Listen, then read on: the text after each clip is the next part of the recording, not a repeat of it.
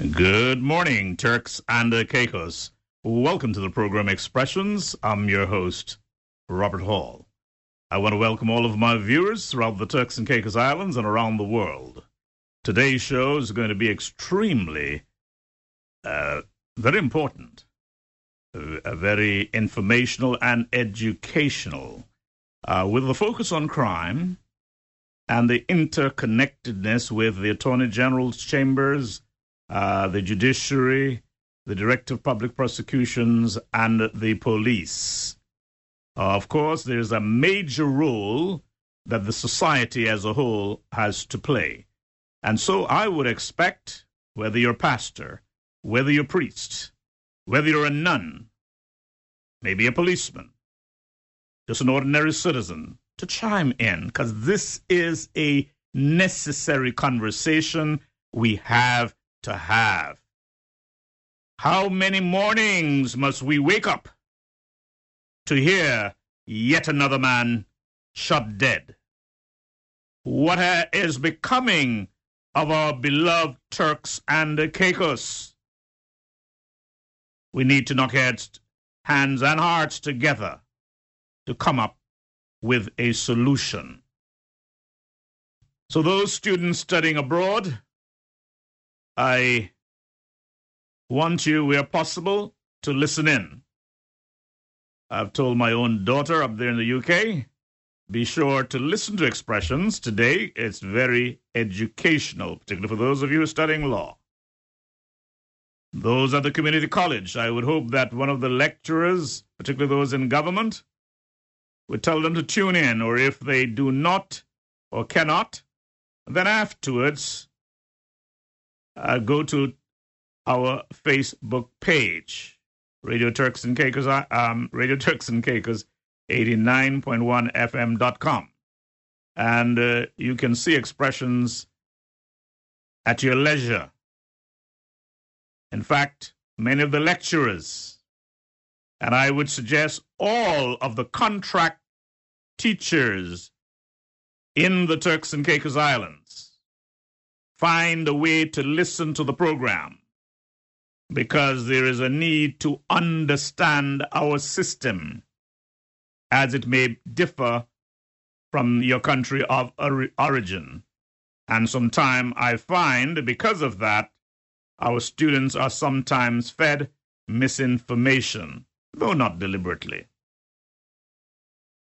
With that, I want to welcome all of you to Expressions today. I want to thank my technical operator. She's all the way up in London. So she is off the job now, on to studies.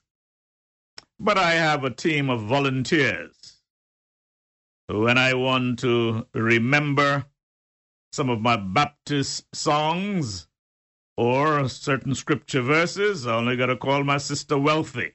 I got that. And then I have Crescendo Hall and my daughter Ruby, who are my researchers. And, of course, the staff here at Radio Turks and Caicos. Let me big them up. All of those who assist me in getting my songs and so on and so on. You see, here we don't have the kind of staff like many other stations, producers and researchers, what have you. So we do the best we can. And don't you think we're doing a fairly good job on Expressions with all our limitations? Anyway, I want to thank all of you who patronize this show. Let's begin with a word of prayer. Our Heavenly Father and our God, as we approach your throne of grace, we come before you with bleeding hearts, as overnight we hear of other murders. It would seem as if many of our youngsters have lost any sense of value for themselves or for human life and dignity. We pray that those who are inclined to commit crime, that you may return them to their original state, as no child was born a criminal. They develop into that. We pray for all those who are on the front line, serving and protecting us.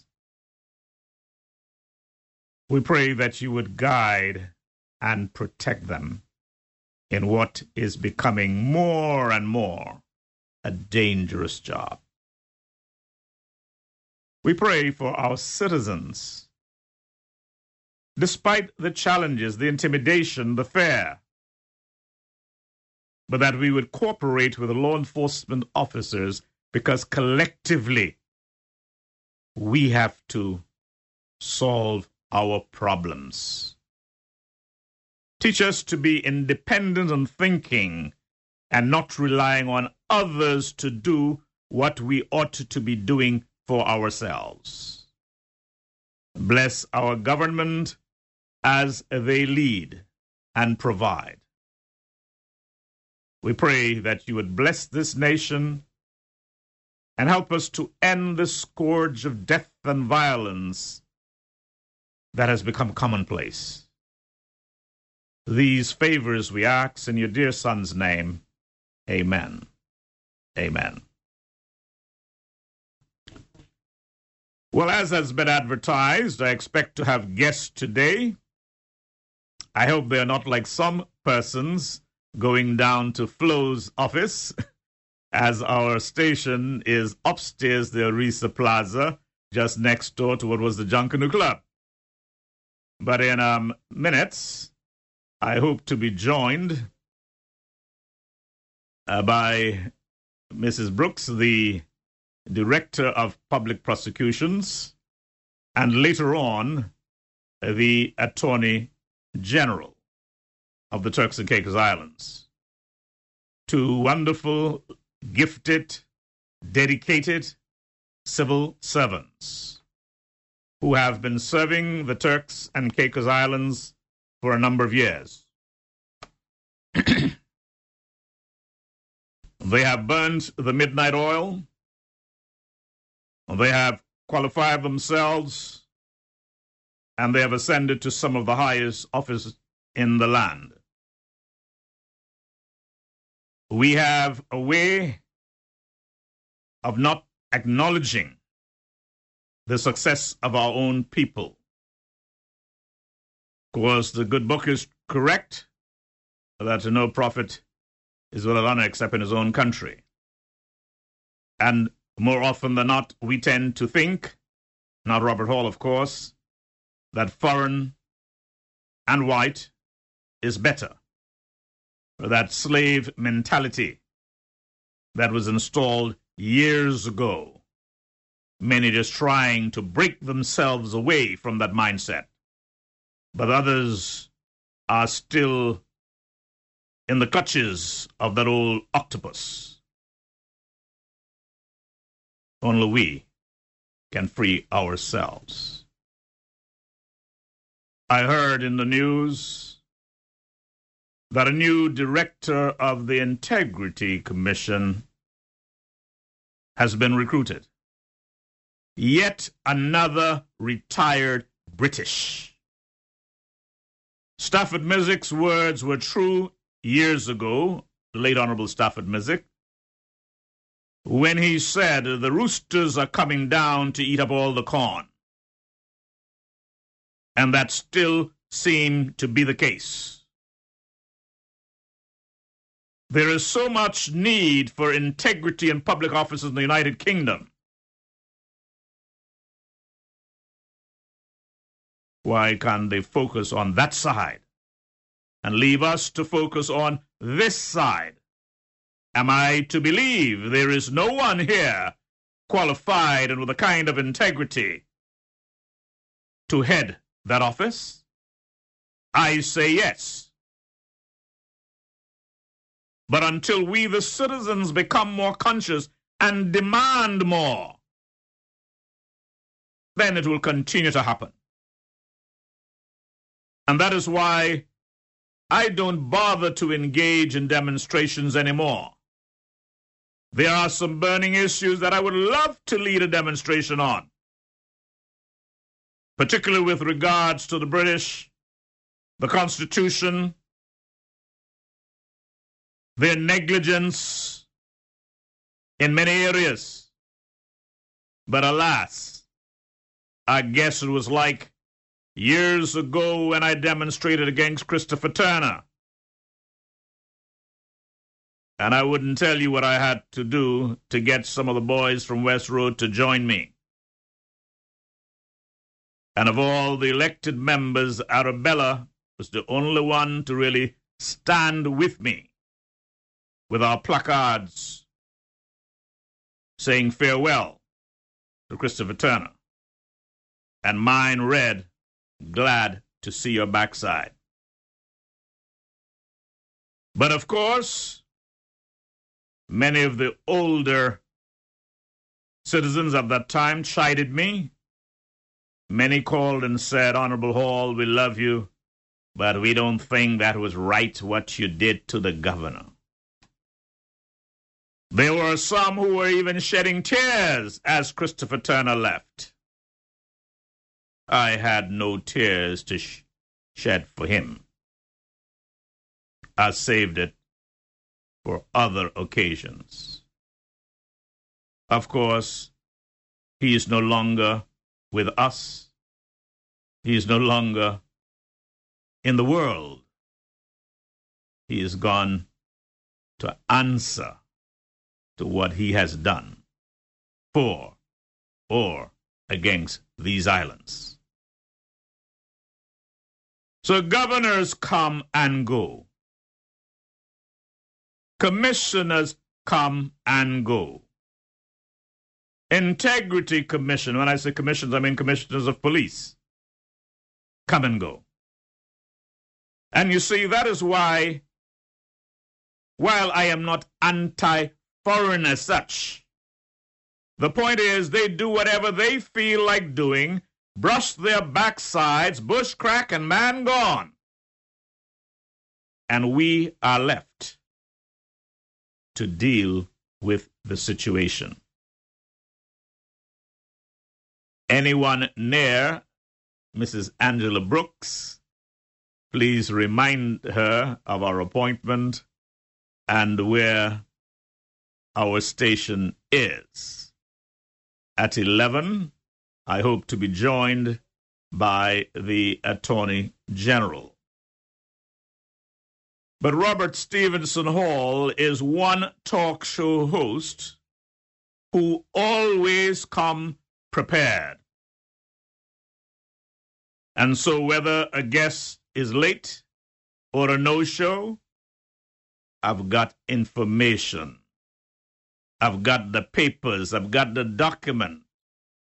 I've done my research, Mr. Clark. Good morning, Mr. Clark. And I'm talking about Ernie, not Tony, who is looking for a driver. Some of you Turks Island guys sitting on the corner and messing around, you got a good driver's license, go see Tony Clark. You see, ever so often I talk about jobs, and I see them being advertised. There's enough work in this country for everybody. Now, of course, some of you want to be legal advisor and the only bar you pass is ping bar and tequila. You got to qualify yourself. Just wearing that badge of Turks and Caicos, that ain't gonna cut it. Like I say in several conversations, and I say to my children, to inspire them. When I left college in 75 and came back home as a trained teacher, that was like a big thing. I don't think we had more than a half dozen, if that many, trained male teachers. And of course, the future looked so bright for me in education. But I had to leave town under some weird circumstances. And eventually I moved over into politics. But the point I make is, hadn't it been for my age, and if I was still involved in education, I might have been at the bottom of the pack unless I went on to upgrade my skills and qualifications. And that is what I urge all citizens, young people, to make use of the opportunities that are there. Let me take a little break and get the show rolling with what has become like my theme song. No governor should have more power than our elected leaders. I haven't heard one politician call in to comment on this song. Do you agree with that? Or are you the type who's still saying, yes, massa? I wonder. As for me, cause it what it may, and until the day we hoist our own flag, or until that day the good Lord calls me home, I will forever be saying, no governor should have more power than our elected leaders.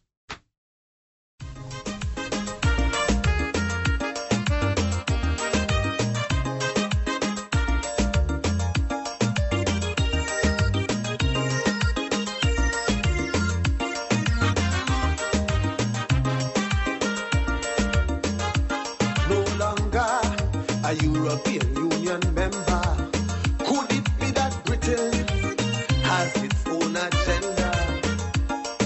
The British are on a mission to form a global nation. But for this dynasty to become a reality, it needs every overseas territory.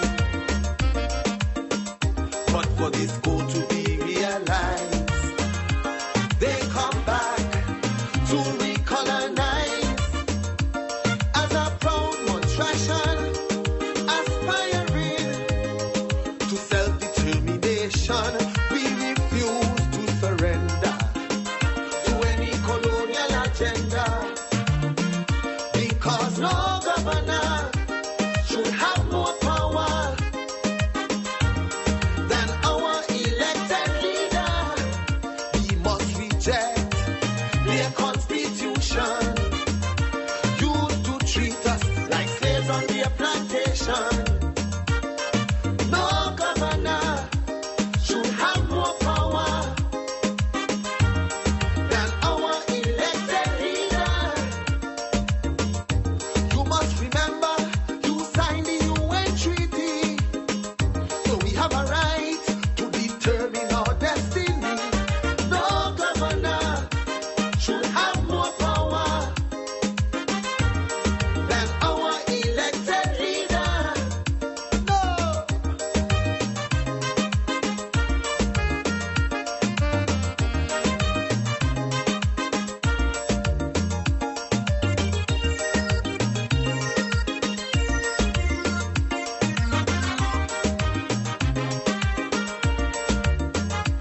No matter the size of an island, it has the right to self-determination.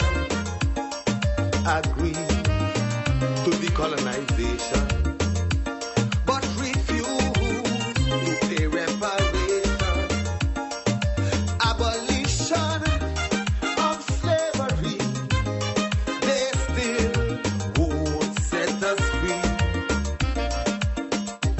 OT governments have their say, but the British still have its way. As a proud Montreal, aspiring to self-determination, we refuse to surrender to any colonial agenda, because no governor should have more power than our elected leader. We must reject their constitution, used to treat us like slaves on their plantation. No governor should have more power than our elected leader. You must remember,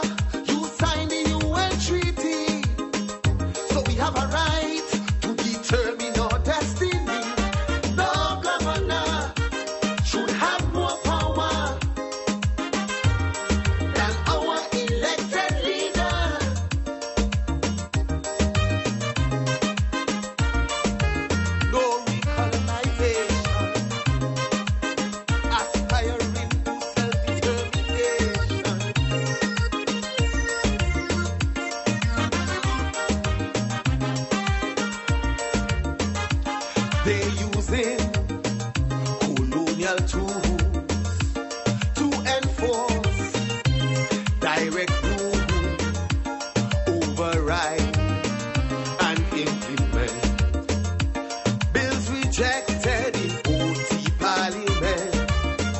While development needs they neglect, don't care about our future prospects. A rich British Empire, yet motives left to suffer. As a proud contraction, aspiring to self-determination, we refuse to surrender to any colonial agenda. No governor should have more power than our elected leader. We must reject their constitution, used to treat us like slaves on their plantation. No governor should have more power than our elected leader. You must remember you signed the UN Treaty, so we have a right to determine our destiny. No governor should have more power than our elected leader.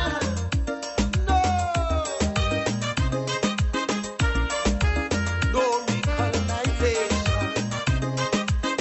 aspiring to self-determination.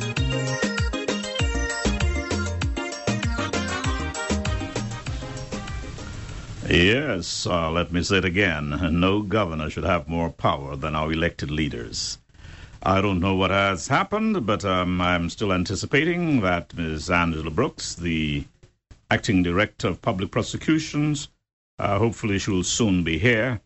And then at 11, the Attorney General, so that we can have a real great discussion. But in the meantime, let's look at a very, very important arm of government, the judiciary. And I have watched the growth and development of the judiciary over the years, and I recall the days when we had lay persons acting as magistrates. Today, we have qualified lawyers and individuals acting as magistrates. I believe at the moment we have either 2 or 3 magistrates. We have some 3 Supreme Court judges, and we have 3 appeal court judges. Of course, we have a Chief Justice. And so the court or the judiciary has certainly grown over the years, and with the increase in crime, they have been extremely busy over the years. And so what I'm going to do, I am just going to read some excerpts from the Chief Justice's report. I think this one is for 2022. And so you can, from that, get a glimpse at the magnitude of work that is before them. And starting with the Supreme Court on criminal matters, it said there were 94 pending criminal cases from 2021. In 2022, 58 new cases representing a wide range, being burglary, murder, forgery, corruption, robbery, rape, sexual assault, drug and firearm offenses were filed. Sadly, firearm offenses make up 40% of the charges. Yes. And if I may just move away from the report and add, if it was possible to apprehend many of the shooters and those with weapons, it would be far more. But so often they elude the police, and unfortunately, for various reasons, the citizens still practice that their lips are clasped in most instances. In a report, she says, altogether, 50 cases were disposed by court sitting in Grand Turk and Providenciales, leaving 101 active pending cases, which are at various stages in the criminal trial process. And she goes on to the SIP trial, and she says, as I reported last year, upon the serving of the information in the case of R versus Michael Mizik in June 2021, the first of the cases being R versus Floyd Basil Hall and 3 others commenced in July 21 and is in its final stages. I am confident that we shall see the end of the trial by the end of the first quarter of this year, to be followed by the second trial, R versus Michael Mizik and the 2 others.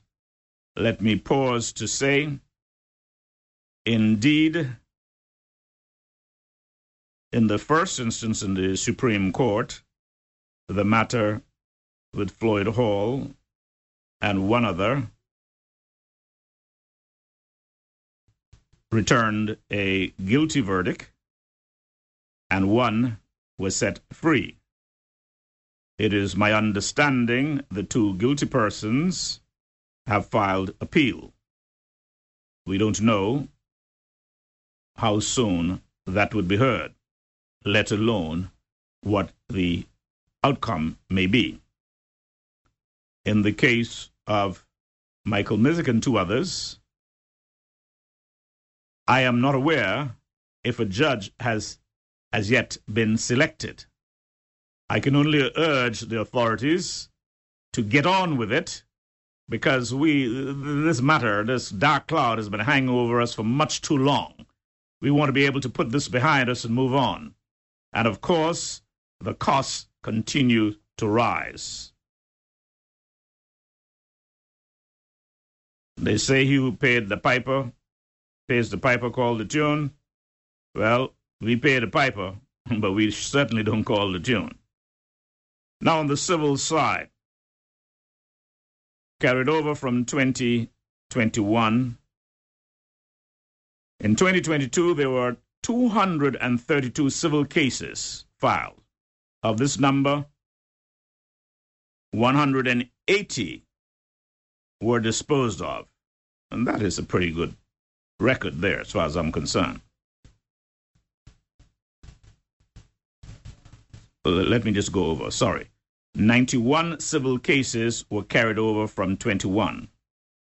Yes. In 2022, 232 civil cases were filed. Of this number, 180 cases were disposed of. That means completed, done away with. 32 family cases were carried over from 2022. 62 new cases were from 2021. 62 new cases were filed in 2022. 75 cases were disposed of. That, again, is a pretty good record, just about 75%.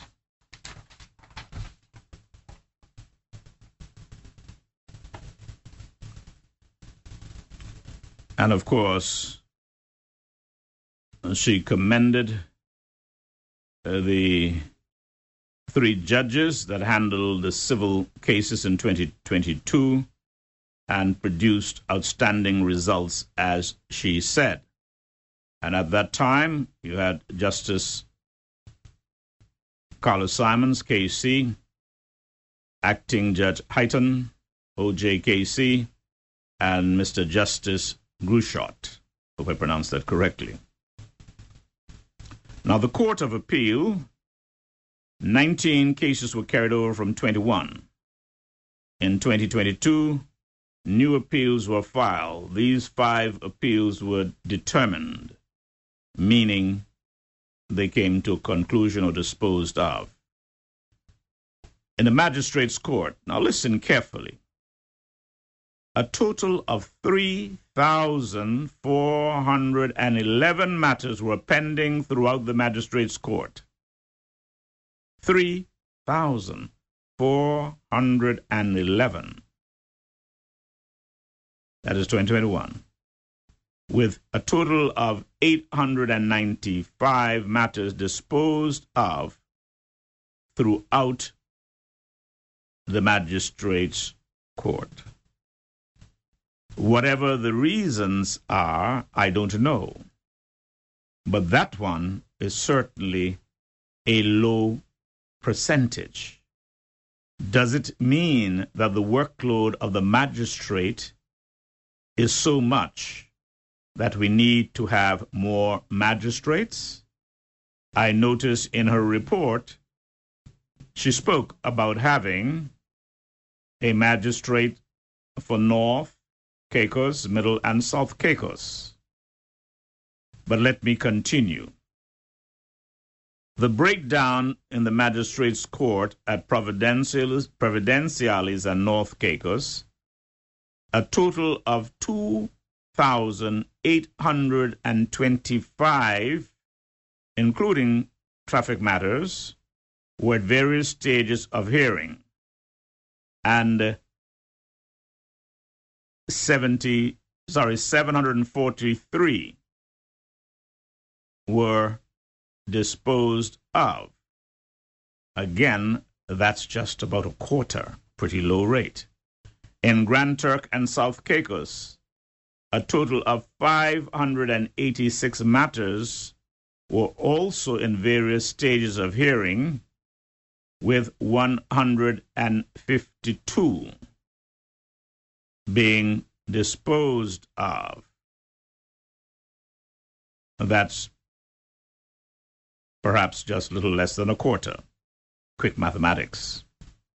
New matters filed made up 338 criminal complaints in Providenciales and North Caicos, 98 in Grand Turk and South Caicos, 70 traffic complaints in Providenciales and North Caicos, 49 in Grand Turk and South Caicos, 776 traffic tickets, 212 civil matters in Providenciales and North Caicos, 30 in Grand Turk and South Caicos, 101 family matters in Providenciales and North Caicos, 36 in Grand Turk and South Caicos, 7 adoptions in Providenciales and North Caicos, 31 complaints in Providenciales in North Caicos from NIB, none in Grand Turk and South Caicos.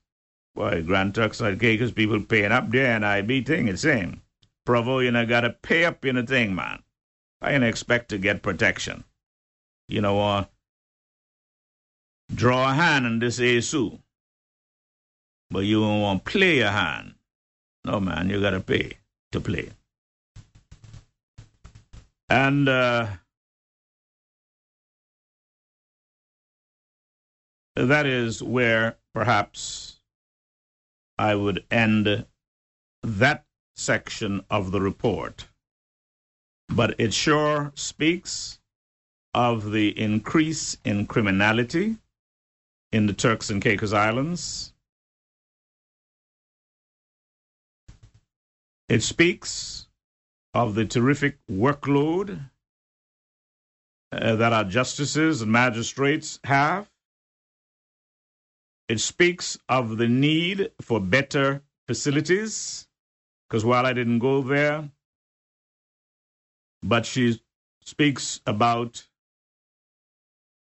some of the improvements that have been made and that are pending, and the plan for government to build a $21 million purpose-built courthouse in Providenciales. In Providenciales, as well as in Grand Turk, government is leasing premises for courthouse. I'm not knocking it as such, but in most countries, courthouses are prominent government landmark. And when you think of all that is happening in Providenciales, we do need a modern, state-of-the-art courthouse. I always decry the fact that for the SIP trial, the health facility that I built, Myrtle Rigby, is used for that purpose than its original.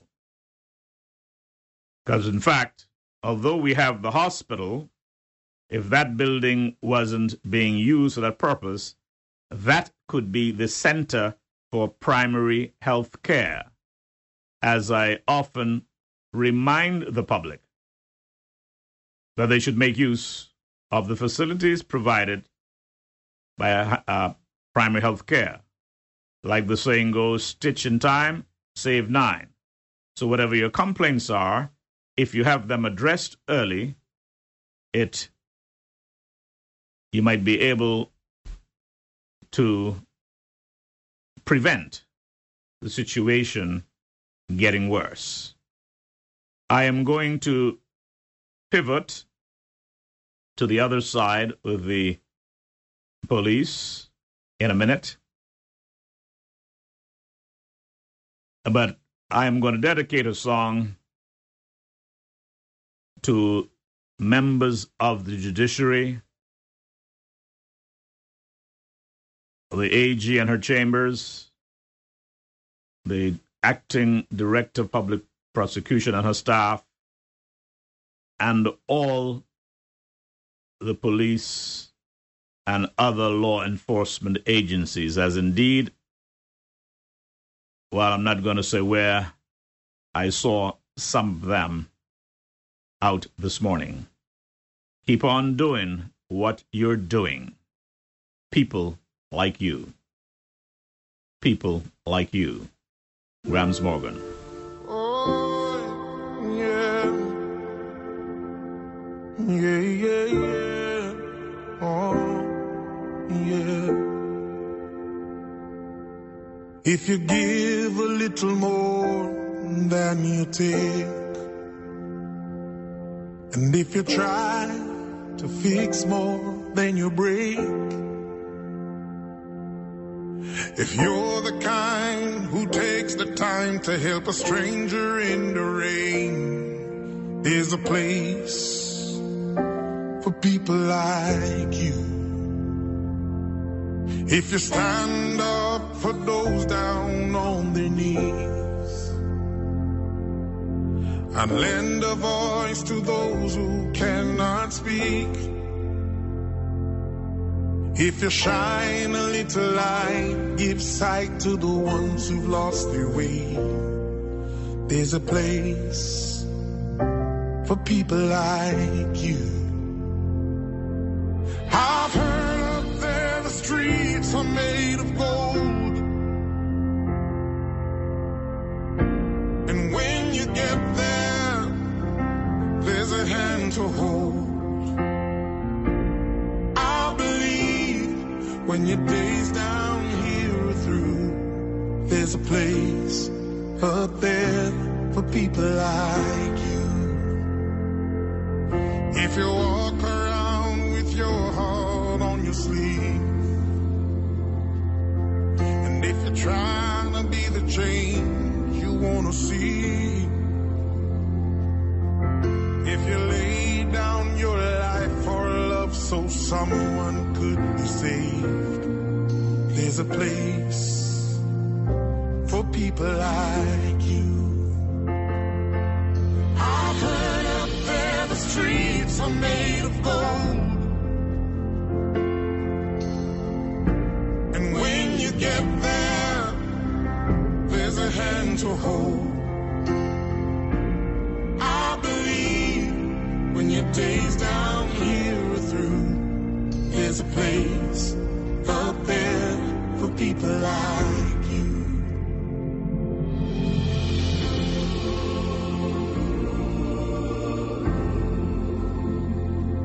People like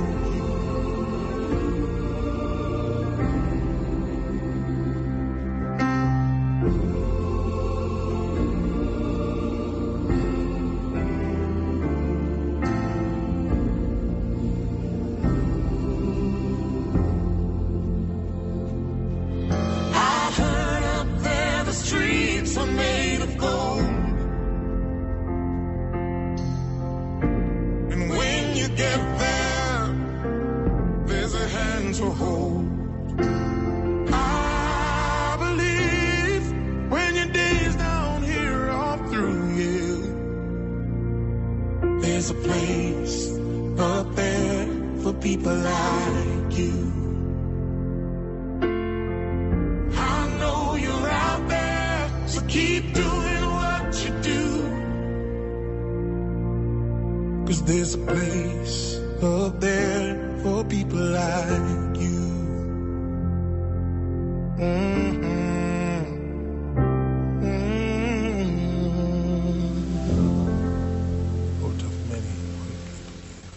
Yes, there is a place for people like them.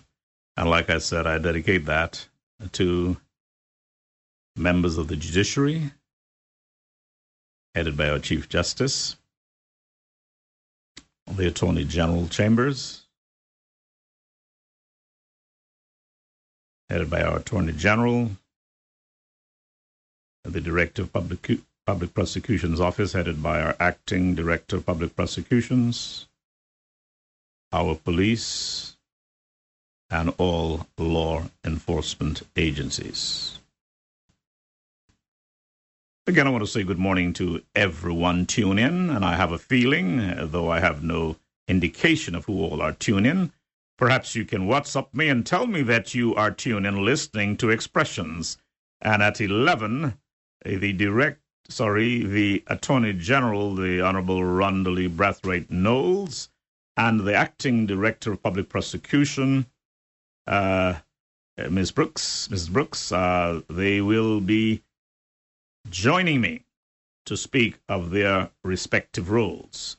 Let me provide you now with a little bit of information, because I wanted to have the police acting commissioner on, but he's out of the country, and I know he will agree to come on at some time in the future. But I'm going to read some of the crime statistics that were provided for 2023, and then pivot to what we have going on now. But let me just do that, and then I'll make my comments afterwards.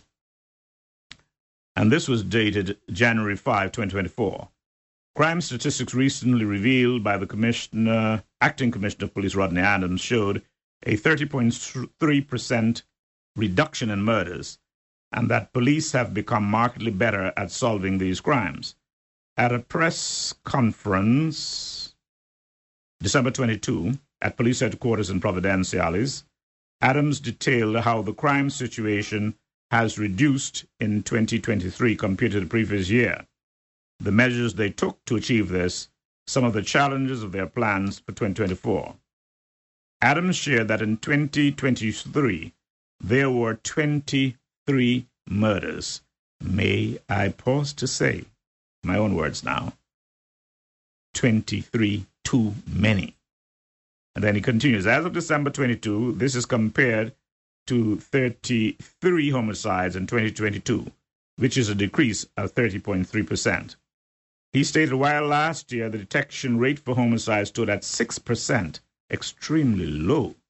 This year, our detection rate is 39%, an increase of 33%. Congratulations, some improvement, but much further to go. Robberies have decreased 47.1%, and discharging of firearms by 54.8%. We are encouraged by the recent statistics and are committed to improving them even further, the commissioner said.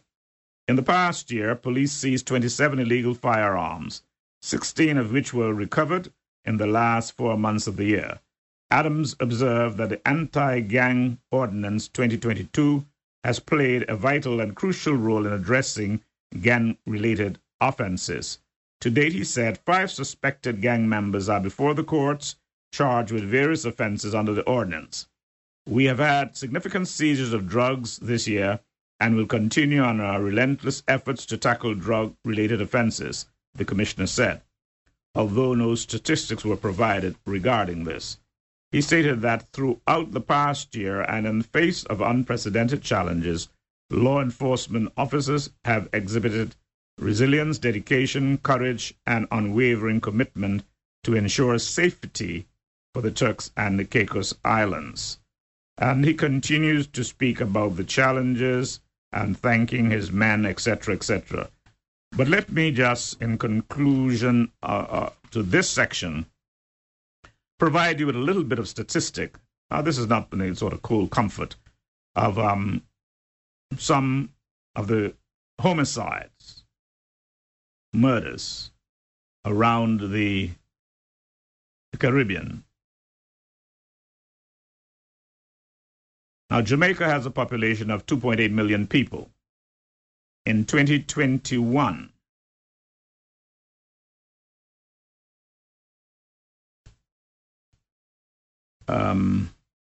sorry, let me see. I'll get back to that in a little bit.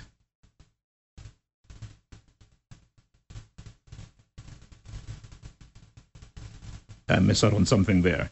I'll get back to that and fill it in later on. Anyway, in Trinidad and Tobago, with a population of 1.5 million, in 2023, there were 576 homicides. Trinidad and Tobago, with a population of 1.5 million, 576 homicides. And since the year started, 2024, they've already recorded 15. St. Vincent and the Grenadines,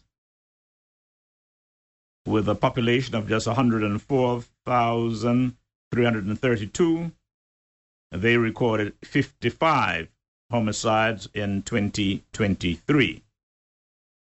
Grenada, which has enjoyed a relatively low crime rate, of course, it's even there they're experiencing an upsurge now.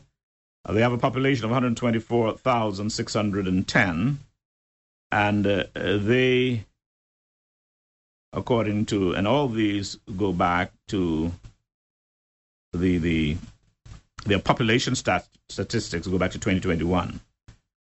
But they, in 23, recorded 17 homicides. The Bahamas, with a population of 407,906, they recorded 128 in 2022. 128 homicides in 2022. And since January, the Bahamas has recorded some 18 homicides. Barbados has not had many homicides like many other Caribbean countries. And for them, with a population of 281,200, in 2023, they recorded 19 homicides. Now let's look at Little Turks and Caicos, with just a population of 45,114, according to the 2021 statistics. It's the estimate. In 2023, we had 30 homicides. And this 2024, we have either 3 or more, with 2 last night. That's a very, very sad state of affairs. It is not the time for blame game, as a lot of people try to do. What it means is a clarion call for all hands on deck to fight the surge of crime. I mentioned to someone just this morning, I had some discussions, or brief discussions, with former Governor Dakin. And quite frankly, after the discussion, I was so turned off, I never bothered to talk with him much again. Because at that time, I told him and that would have been maybe 3 or more years ago, that what I thought was necessary, particularly in Providenciales, is sectional lockdown, block by block, community by community. If you have to bring in additional forces, then do so. Seek out the guns, seek out illegals, seek out drugs, because I think there's a connection. You know what he told me? What we want, we can't afford. And if we want a police state, then that can't happen. And he concluded by saying that it took Bermuda either between 15 or 18 years, he said, to bring theirs under control. I wondered if he was insinuating that it should take us that long. And hence, I never bothered to engage him anymore. Having said that, we have a new governor. And while I'm not putting all blame at the governor's feet, because like I said, it takes a collective effort, the law enforcement agencies, all of us as citizens, to work together. But at the end of the day, a great deal of the responsibility for running of the police force, internal security, defense, that's where it lies. Let me end my monologue at this time as my guests are here. And I want to welcome, so often we refer to sons of the soil, but today I have two of the more gifted, talented daughters of the soil. In the person of the Honorable Attorney General, Rondalee Brathwaite Knowles. It goes without saying, Honorable Knowles, you know I have great respect and admiration for you and what you're doing. Thank you very much, Mr. Hall. It's very honorable Hall, and it's very much a privilege to be here with you this morning. And for Ms. Brooks, she knows that I do admire her and her efforts and the work and wish her nothing but the best. There is considerable confusion in the public domain with regards to the, let's see, someone preempting what I was going to say with a call. Let's take the call anyway. Well, that's gone. I'm going to suggest callers, please wait for maybe 20 minutes before calling in. Let's get this dialogue going. And if needs be, I put management on notice from now. If I have to go over time a little bit, then we will, okay? Because it's such an important subject, as long as my guests are available. I know they're very busy and they have other things, to do.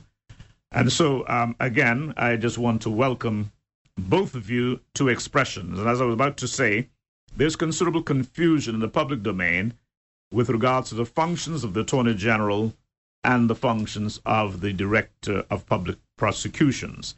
And so, Honorable Attorney General, I would like you to lead off and explain to the public basically what your functions entail, what your office does. Thank you very much, Mr. Hall. The Attorney General's Chambers is an office, a public office created really in the Constitution. Section 42 of the Constitution sets out that there shall be an Attorney General, which shall be a public office, and it creates the office as the legal advisor to the government, as well as the legal advisor to the House of Assembly. Some maybe 15 years ago, the Attorney General's Chambers included a division that was responsible for criminal prosecutions, but that was hived off into a new office within the Constitution. Section 100 deals with the office of the Director of Public Prosecutions. So some persons believe, just from queries that I've received, that the Director of Public Prosecutions reports to me, or that I'm responsible for prosecutions in the islands, but that's not that's not the case. It's an entirely separate and independent office. Absolutely. And while I didn't want to interrupt, also make it clear that you are not really part of the judiciary, because many tend to think, well, you answer to the judiciary. And in my discussions, I have been explaining these are separate arms. That's correct. And I misspoke a moment ago, Section 41. Yes, and I've heard that as well. I've heard that people call my office, as a matter of fact, asking for clarifications or raising a complaint about something that has happened either in the magistrate's court or in the Supreme Court, and saying, could I deal with, the particular judge or magistrate? And I've made it very clear that, again, the Attorney General's office is not responsible for the courts. It's one of the key criminal justice stakeholders. That much is absolutely true. We work very closely with the courts. We work very closely with the other stakeholders, which would include the Office of the Director of Public Prosecution, the police, and other stakeholders. There is a stakeholders group that has been formed that includes the judiciary, my office as Attorney General, the Office of the DPP, the police, social development, the prison, and also includes the bar, the private bar. And I'm sure I'm forgetting somebody important. But the reason that group exists is because we recognize, as you do by the virtue of this invitation today, that there is a synergy, that these stakeholders, although independent and having separate functions, they must work together in order for the criminal justice system to have good outcomes. And social development is another one of those stakeholders. So my office is responsible, as I said, for providing legal advice to the government. Principally, that's the role. In the office, I have 4 divisions within the legal department. We know in the Turks and Caicos Islands, belatedly, we have the addition of a 5th division, which is the lands division, but that is not within the constitutional framework of my scope of responsibilities. That is statutory add-on. It's just assigned to you. It's assigned to me, and it could as well be taken away from me, right, in due course. So in terms of the legal department, I have a legislative drafting division, which is the one that I think most people recognize, because obviously that's the department that works to the government's legislative agenda. Another common misconception is that people believe that I decide what laws are going to be drafted, that I decide what's in the laws, and whether they are brought into force or not brought into force. Those things really are not what my office does. I work to the government's legislative agenda. A government is elected by the people for a term, and they set out within their manifestos the ambitions that they have regarding legislative initiatives. And when they come into office, that's their legislative program. And when they come into office, one year after another, each year there is a legislative agenda within the program. And it sets out on a priority basis the things that the government wants to achieve for that year. So my office drafts that legislation. Right, and no doubt there are many areas from time to time, and whichever government is in power, that they may not bring forth to the table, but you, from your vantage point, see that this piece of legislation is important for the country, then you would advise them to do so. And just again, for the benefit, particularly of our students, just walk us through the process, not about how a bill become law. I've explained that. But once a policy has been established, how the sort of incremental steps.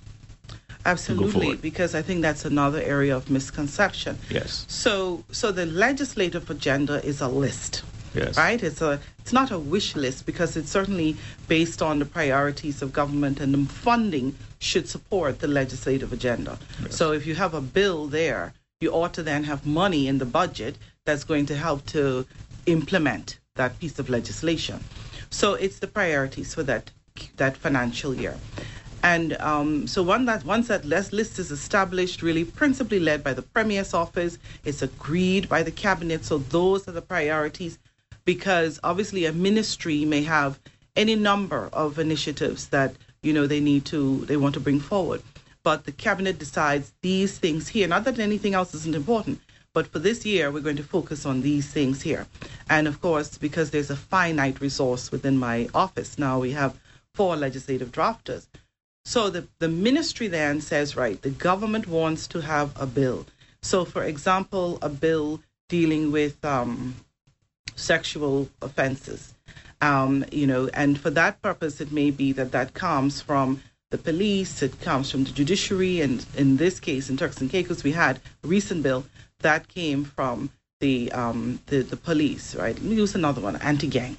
So we've just had that in 2022 as part of a suite of some 13 pieces of legislation that the police brought to the National Security Council, saying these things here are really key to help us to have tools to fight crime because of the upsurge in organized crime and gang crime and gun-related crime.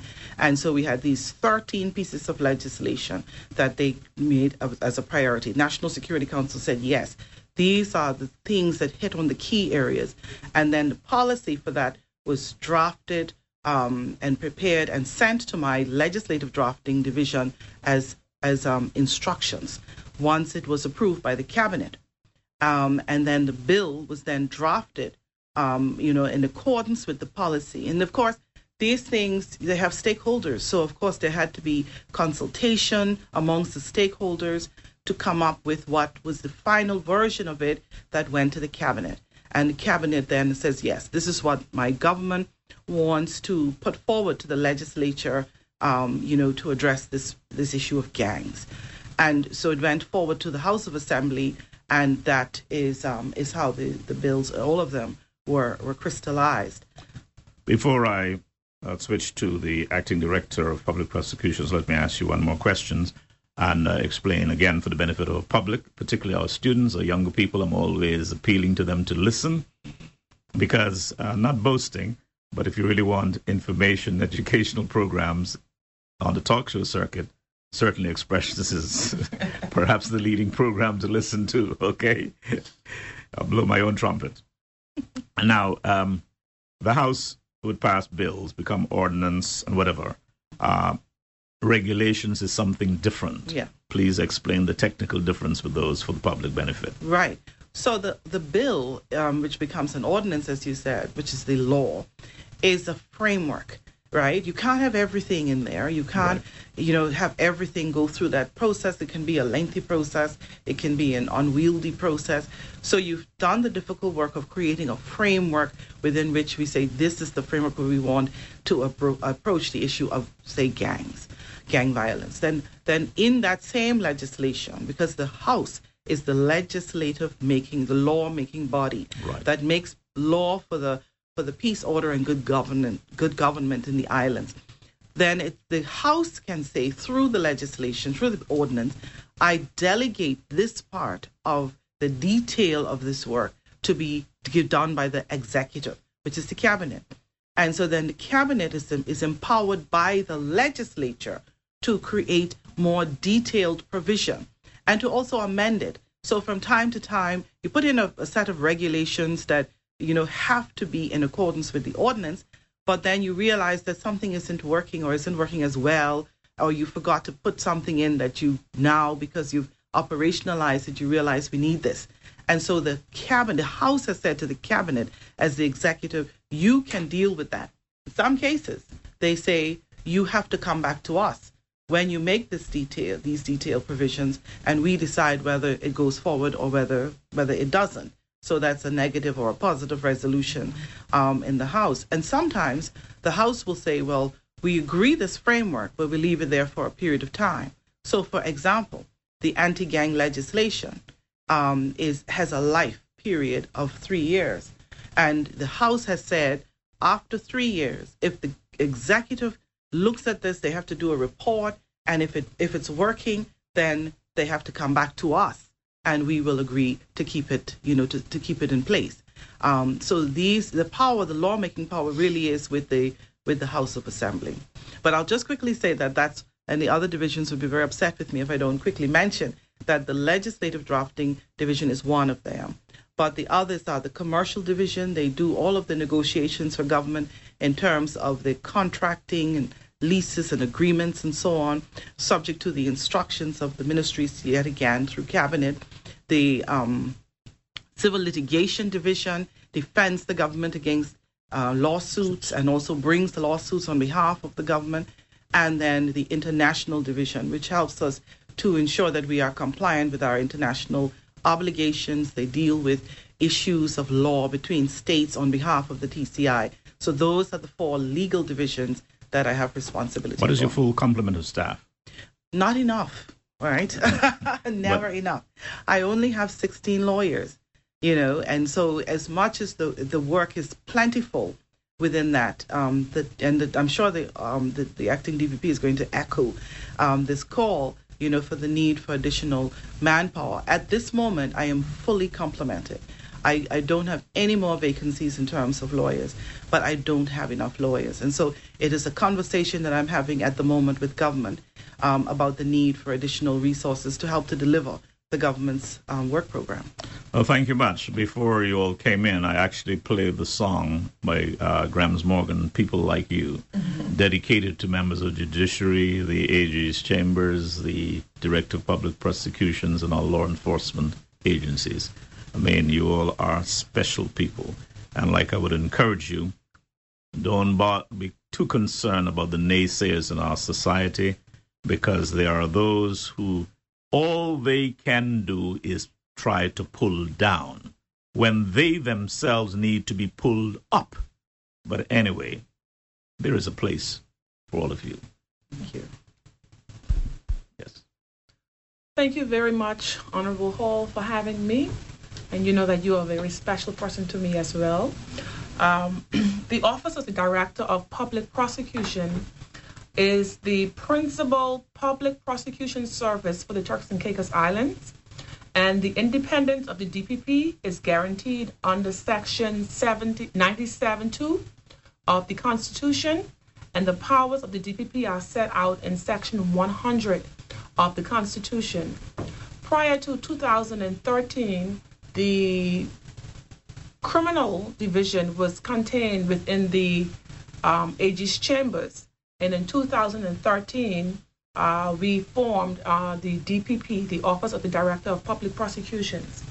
And essentially, the responsibility of the DPP is for instituting and undertaking all prosecutions within the Turks and Caicos Islands on all offenses and in every court, that being the Magistrate Court, the Supreme Court, and the Court of Appeal. And we also have the Privy Council, which is in the UK when needs be. Currently, we have one office on Grand Turk, and our second office is on Providenciales. Like the Honorable Attorney General said, we have insufficient criminal prosecutors within my office. We are currently addressing that problem, but it is causing a problem because we can all agree that crime is increasing tremendously. From when I started prosecuting some 22 years ago to now, there's been an explosion in criminal activity, and we simply don't have enough prosecutors to prosecute the volume of cases that come into my office. On my way here, I was listening to the show, and I heard you explaining some of the statistics that were in the media and on the number of cases that were prosecuted in the magistrate courts and in the Supreme Courts.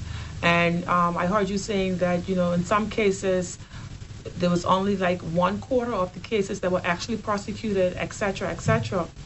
And you were saying that you're wondering if they should bring in another magistrate or another judge. But when you're thinking about bringing in another magistrate and a judge, you also have to bring in more defense counsel and public prosecutors, because it wouldn't be beneficial to have another judge if you don't have a prosecutor or defense counsel to work in those courts. I fully agree with you. And as you say that, what is the full complement of your office, those working with you? On Grand Turk, I have 2 public prosecutors. And on Providencia Isles, I have 5. We are currently in a deficit of 5. We need 3 more senior public prosecutors, 1 principal, and 1 public prosecutor. So you can only imagine.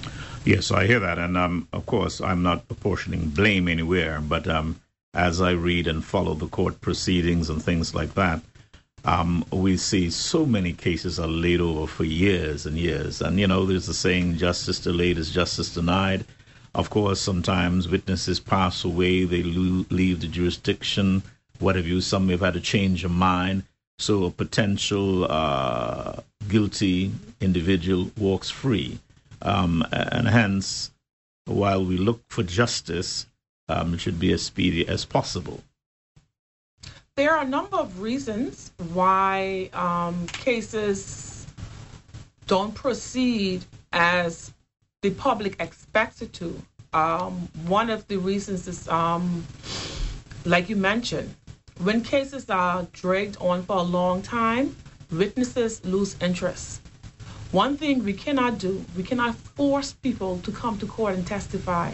We have situations where people will give witness statements, and at the end of the day, when the case actually comes to court, you cannot find the person, or they are no longer interested, or they will go in the witness box and refuse to speak. Sometimes cases take a longer time in court. For example, if a case is slated for a week, and then the case takes about 3 weeks, the case that is supposed to follow that case now has to be moved because we have a list, and it doesn't necessarily move to the next available date because we have other cases as well. So sometimes cases are moved, and it's moved 3 months, 6 months. We have a shortage of defense counsel at the bar. So even if we do have sufficient prosecutors, we only have X amount of defense counsel, and they can only appear 1 person at a time. So we have that issue. Then you have this climate of fear that is being generated in the Turks and Caicos Islands, and it's very relevant. Yes. Where you have people witnessing atrocious incidents, and they refuse to come forward to give statements. I cannot say that I would outrightly blame that person for not coming forward because they are afraid that they can then become a statistic as well. So we have that to deal with. So that's also an issue. Yes, I'm so conscious of that. Even when I, on the show, appeal to the public, please cooperate. At times, you're right, the way things are going now, perhaps that person is putting himself or maybe his family in danger because there's this whole spirit of revenge. I mean, like I say, day by day, people have lost their moral compass, no respect for their own lives because they could get killed, and no respect for other people's lives, no concern about their families, because it is so sad when we watch young men after young men going, and almost every one of them leave a child behind. So either there's that distraught mother left to take care of, or society to help in nurturing and bring up the child. It's a very, very sad state of affairs.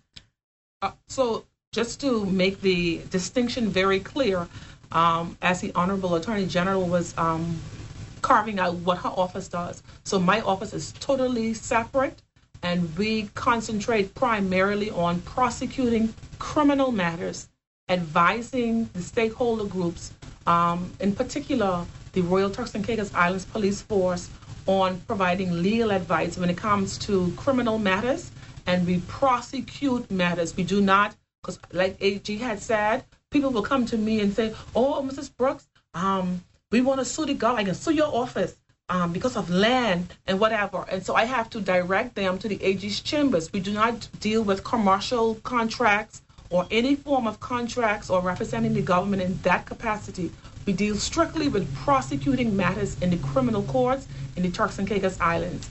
We recommend prosecutions, and we appear in court and represent the Crown It is not personal individuals. And that's another thing that I would want to bring out to the listening public. We represent the crown, the king. So when people say, for instance, if it's a matter between the Honorable Attorney General and myself, it is not a personal matter of the AG. The AG may be the complainant, the person who was aggrieved, but it is not personal in the sense that when we are representing the case in court, it is the crown. So persons will say, oh, why don't you drop this case because I am not interested. It is the crown we are representing and not actually the individual itself. So if I can, get that across to the public, that will be good.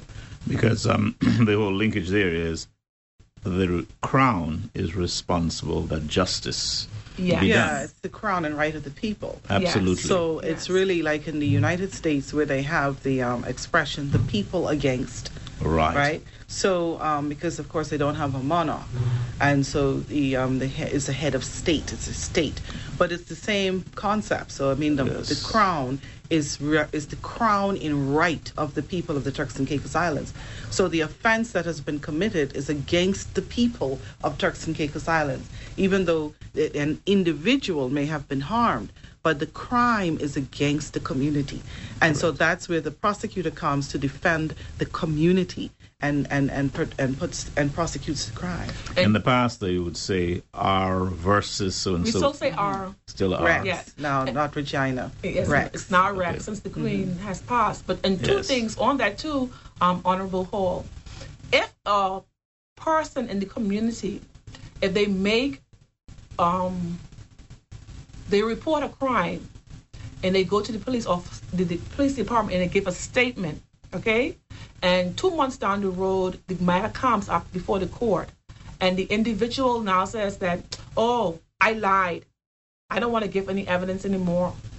There's provisions in the law To charge where that we can prosecute that person for wasting court time and also for making false allegations against the individual. So if persons feel as if, they can go to the police and just waste the police time in making allegations, and then they're being, for whatever reason, they decide that they don't want it anymore, that's an issue that we take very seriously. We also prosecute matters where the complainant is not present, because if we have the evidence on videotape or someone else sees the incident, I really don't need the actual complainant. So I can proceed without the individual. So the public also has to be aware of that as well. I mean, I have observed instances where, particularly crimes of passion, where you find a spouse may have physically battered an individual, and a complaint was made. But then after a little moment of sweetness or perhaps a few dollars exchange, the attitude is, I'm bothering no more. Yes. And so people will say, well, why didn't the Crown do this or do that? But how could you easily secure such a conviction? We have two methods of dealing with that. One, I've dealt with these things in court myself, where the crime of the wife, the girlfriend, has been battered. And the moment they go to the police station, they are supported by family, they give the witness statement, and they are very, yes, I want court action, I want legal action. 2 weeks later, after roses and candies and whatever, they come and they say, well, Mrs. Brooks, I don't want any more action, I don't want any more action in court. So I asked them, is it that it never happened, or are you changing your mind? They're changing their mind, they don't want any business in court, etc. So I say to that individual, we take domestic violence to the highest level of seriousness. You have to come to court, you have to go in the witness box, you have to hold the Bible in your hand and you swear. I will ask you questions. If you refuse to answer, the call is on you. Why? At the end of the day, if that individual leaves the courthouse, Mr. Hall, and then for whatever reason, the act is repeated and the person gets seriously injured or death, it will not be said that the DPP's office did not go to the fullest extent to get that case prosecuted. Secondly, if a witness witnessed an incident between Peter and Jane eventually says that she doesn't want the incident she doesn't want to proceed, but we have an independent witness who observed the incident, I will call the independent witness. I will tender the medical. I don't need you. I know what you mean. Well, I have 3 daughters, and I always advise them, if a man put hand on you and you can run away and stay away. Don't give him another chance, because the next chance you might not be able to run. And I have lived that myself, and I don't lie about anything. Hardly. And once in my life I ever hit a woman. You know why? The woman slapped the hell out of me. And I thought she was rather brave. So I look at her for a moment, unbelieving. You could look at me and slap me, and then look at me as if to say, so what? So yeah, I sent one back, fire. Maybe I was wrong, but man, I had to answer. But it's something I do not encourage, violence of any form. Yes. Anyway, we come to that moment when we're going to open the phone lines, because this perhaps is one of the more interesting aspects of expressions, when people can call in and give their views. So the number to call is 1-900-2222-007 or 946-2007. And don't forget, you may text me at 244-7332. Let me go to the text line while waiting. This one is aimed at you, Attorney General. If it is the case that the AG is the government's lawyer and advisor to the House of Assembly, then is it also the case that the AG serves at the discretion of the government? So given what has been said so far, how do the office of the AG and the office of the DP fit into the 3 equal branches of government? All right.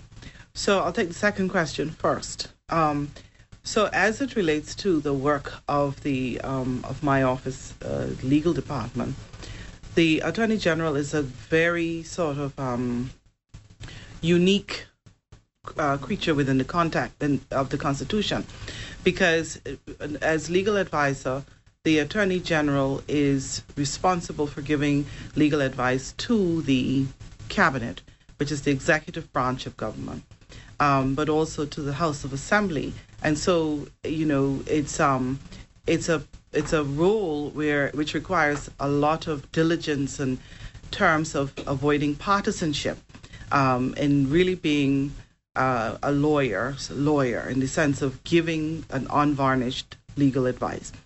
And sometimes there's a misconception that legal advice is crafted to suit the client. Mm-hmm. So, if the client wants a particular kind of advice, then that's what it is. But it's really not. The position, it's objective. It's what the law says. And so, the advice there is not partisan in that way. It doesn't take sides. It really is what it is. And then, of course, the decision maker has to decide what to do with that. So you've got the advice on whether, the risks in making a particular decision, whether the law supports it or doesn't support it. But sometimes it's not as black and white like that. It's not, this thing you want to do is unlawful or this thing you want to do is lawful. It's the risks that if you do this, these are the risks that you have to mitigate, and you have options. And so it is for the decision maker then to take a decision on which of those options is best to suit their objective and where they can mitigate those risks. So the advice that is given, whether it's given to the Cabinet or whether the advice is given within the context of the House of Assembly, it's just what the law provides. And so in regard to that, people sometimes think, well, we don't like the advice. But the advice, the Attorney General doesn't make the law. The lawmakers make the law. The law is made in the House. So if it is that a particular position is not, the government doesn't like it, but beyond it being something that would be, say, unconstitutional, if it is that the government doesn't like the position, it is open to the government as the executive branch responsible for operationalizing the government to propose to the legislature changes to the law. so that they can do what the objective is. And that happens. From time to time, you'll see that amendments are proposed because the government has a particular objective in mind, which they can't meet within the legislative framework, within what the law provides, and so they go back and change it. So, for example, one of the proposals that I know is heavily debated now has to do with the law which says that you cannot import a vehicle that is 10 years old or more. Now, there are some in some quarters who clearly don't like that, right? Yes. Others like it because they say it protects the environment. That was the premise upon which it was introduced by the government, in which the House supported it, and that's how it became law. So if the Attorney General is asked for advice about a particular vehicle, say the vehicle is 20 years old and the person wants to import it, and then they say, well, I can't do this because the law stops me. The AG says I can't bring it in. Actually, it's not the AG that says that, it's the law that says that. Right. So if it is that the government, having heard from the people, says, well, right, this is not working, we're going to have to find another way to protect the environment, and we're going to change the law. They bring a proposal to the cabinet, they bring a proposal to the House. If the House agrees, the law changes, the person can import the vehicle. You understand? So that's something which I think people often get confused about. That the Attorney General is stopping us from doing something because the Attorney General says, I can't do it. That's not the case at all. It's what the law allows and doesn't allow. And usually it allows options. And the decision maker, which is not the Attorney General in the context of the cabinet or in the context of the House, it is the elected government in the context of the cabinet, and it is the members that command the majority in the context of the House. So that's the so in terms of that second question, that's where the Attorney General falls. And as it relates to the third branch, the executive, and the legislature, as it relates to the third branch, which is the judicial branch, the Attorney General is an officer of the court in the same way that any attorney is there, right? It's an officer of the court. But the Attorney General does have this public interest responsibility that is also enshrined in the Constitution. Because, as Attorney General, I say it's a unique creature because, I'm the third in line to act, I'm the second in line, actually, to act as governor under the constitutional framework after the deputy governor. Right. The Attorney General has responsibilities in terms of, the companies that may become defunct or public bodies that may become defunct. It's a very wide range of public interest responsibilities.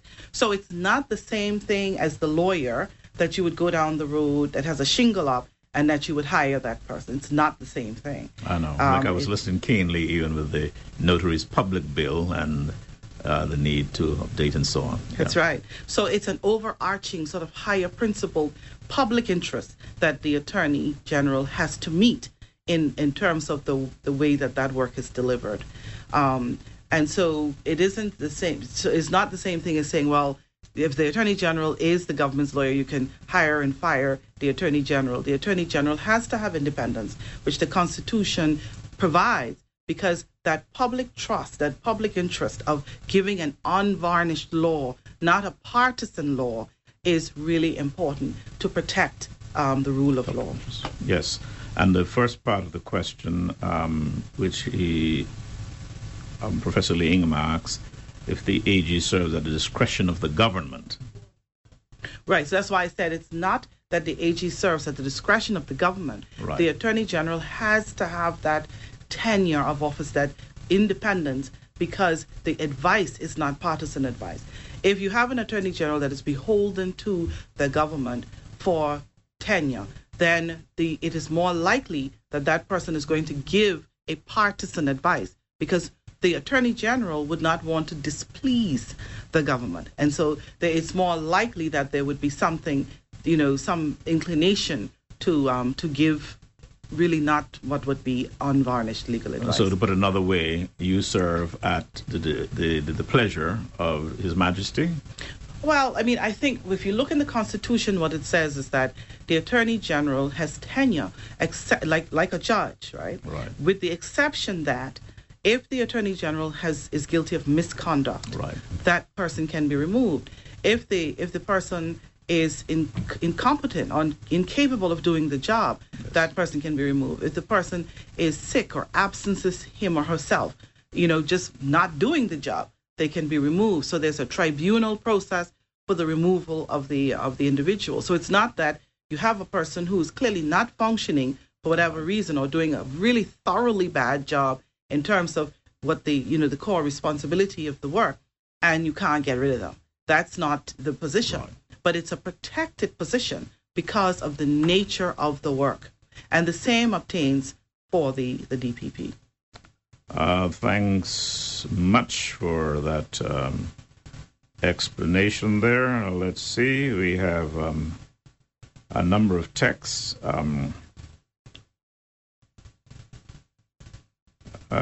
Let me say hi to Don Astwood. He's listening all the way from New York City. We have people listening all around the world, really. Far and wide. And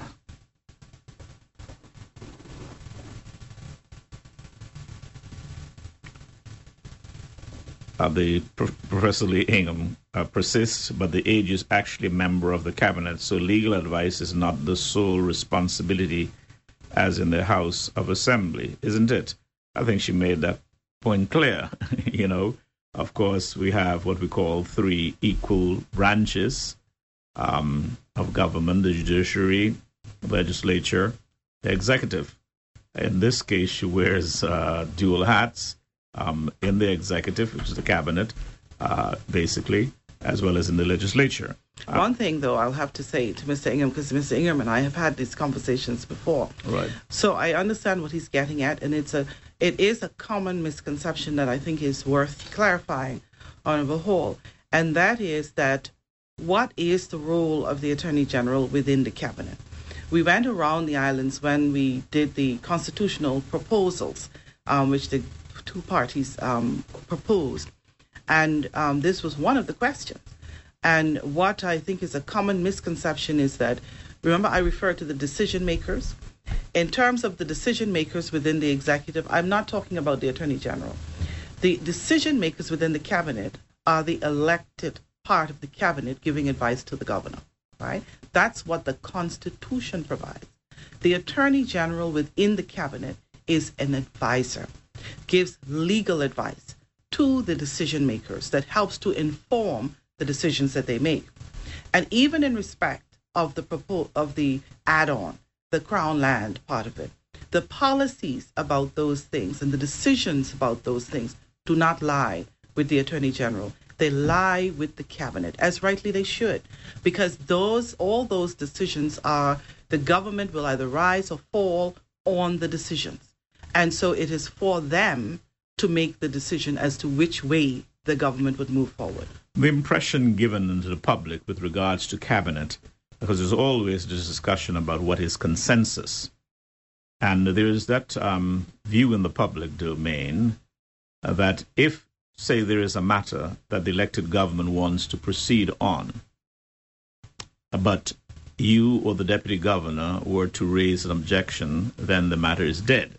Now, I always say, of course, any sensible government, if it is a matter where it perhaps is illegal, like the question somebody is proposing now, they certainly wouldn't want to push forward and accept that advice. And similarly, particularly with regard to the civil service, if the deputy governor tenders an advice, one would want to take that into consideration. But I would shudder to think that be it the AG or the deputy governor seeks to obstruct the elected government from carrying out its mandate. Am I correct in that perception? You're absolutely correct. And it would be improper for either a deputy governor who's responsible for the public service and so who should rightly be able to give advice to the cabinet about the implications from a public service perspective of a proposal that's before the cabinet, so that when the cabinet makes a decision, they understand what the implication is. Can the public service deliver this? Is it consistent with the existing policies? Do we need to change a policy? Do we have sufficient manpower? Those are the the types of advices which the deputy governor would give to the cabinet. Likewise, the Attorney General's advice is about the law. And again, most of the decisions that are taken, most of the advice, I should say, that around decision making is presenting a range of options that are available within the law for the thing that is proposed. Rarely, but sometimes it happens, that a proposal comes to the cabinet and the proposal is not supported by the law. So the advice is the law doesn't allow you to make this decision. Again, remember what I said a moment ago, it's not that the Attorney General said no, and so therefore we can't do it. It is the law. So now if it is that the cabinet really wants to do the thing that has to be done, then the option is always open to the cabinet to propose to the parliament, to the House of Assembly, that we make a change in the law because we really we think this thing that we propose is in the best interest of the people. Great. Let me remind my listeners and viewers that the number to call is 1-900-2222-007, 946-2007. Your views, your opinions are very important. We have a number of brilliant young people out there, some legal students, even lawyers and others. I expect to hear your voice because so often when I'm be it under the tree or this way, you ask me various questions. I try to give the best answer I can. Sometimes I'm on point. Maybe there are some times I'm not so much on point. I'm not by any means a legal personnel. I've got a pretty good head on my body, but don't profess to know it all. Let me read this other text in the meantime then. It says, "Good morning, Mr. Hall. I am of the view..." Yes, good morning, Mr. Hall. I'm very... September. Oh, come on. Yes. The question goes towards the AG. The AG serves as legal advisor for the government, but what if the government wants a policy or law which might go close to the borderline illegal? How can the AG keep away from the pressure if the government can then say they have no confidence in the AG and removing the AG? And what if the government puts forward in the House a no confidence vote and prevail in that vote? What happens? Well, no confidence votes are against elected premiers, really. And speaker, right? And the speaker. It's not against the other members of the House, but again, it's not. I think the proper if a government, if a premier or a minister for that matter has a concern about the way that an attorney general is working or not working, then the proper thing to do is to raise that with the governor and to set it out, clearly, because and so that can be addressed. That's the proper thing, not within the context of the House, which is a political place. And this person has a simple question, said both AG and DPP are addressed as honorable, the question mark. Honorable is nomenclature from the House of Assembly. So a member of the House is honorable. And pursuant to the policies of the government, even after a member leaves the House, and unless he or she is convicted of a crime, that person remains honorable. So that's why persons would have heard us, both the acting DPP and I, referring to you this morning as Honorable Hall. You retain that title even after you've left the House. So because the Attorney General sits in the House as a member of the House, that's where the term, the title honorable comes from. But the DPP does not sit in the House, and that's why the DPP does not have it. But the proper expression to address the DPP per the policy is to refer to the DPP as the learned DPP. That's correct. And I often hear laypersons referring to each other as the learned friend. Yeah.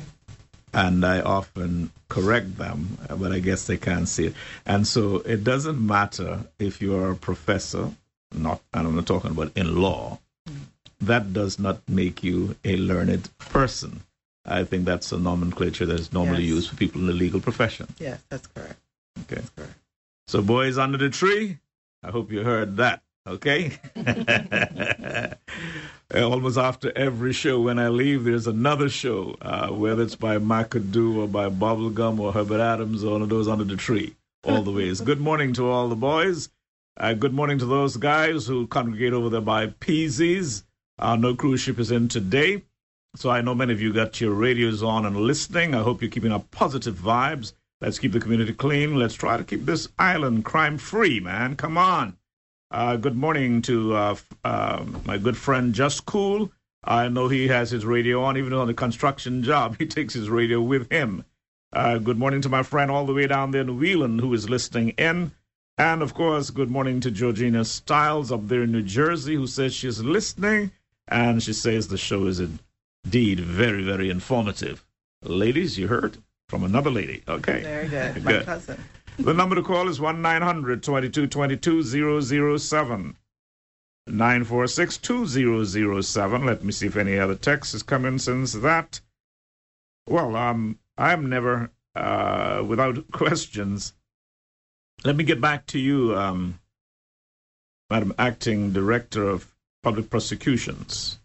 The position has been vacant for some time since the departure of, we have a caller. Good morning, caller. Welcome to Expressions. Good morning, Honorable Hall. I just called in to say congratulations. And my guest? And your guest, sorry. I just called in to say congratulations to those two young ladies, the Honorable AG and Mrs. Brooks, Terry Brooks. They are two born and bred Turks and Caicos Islands, and I am so proud of them today listening to this show, hearing them explain their positions and the position of the law in the Turks and Caicos Islands. Great to hear. It's inspiring because it's a Sharon, you know what I'm aspiring to be, and it's so good to hear. It's refreshing to hear these two young ladies today. Thank you. All right, thanks. That's woman to woman. You. Yes, we're very proud of you as well as one of our chief community activists. Right. Yes, we're very proud of you as well. President of the Seroptimus as well, Grand Turk. All right. Thank you much. Let the calls keep coming in. We have been having a very interesting discussion here, but we certainly cherish your views and your opinions on the various matters affecting the country.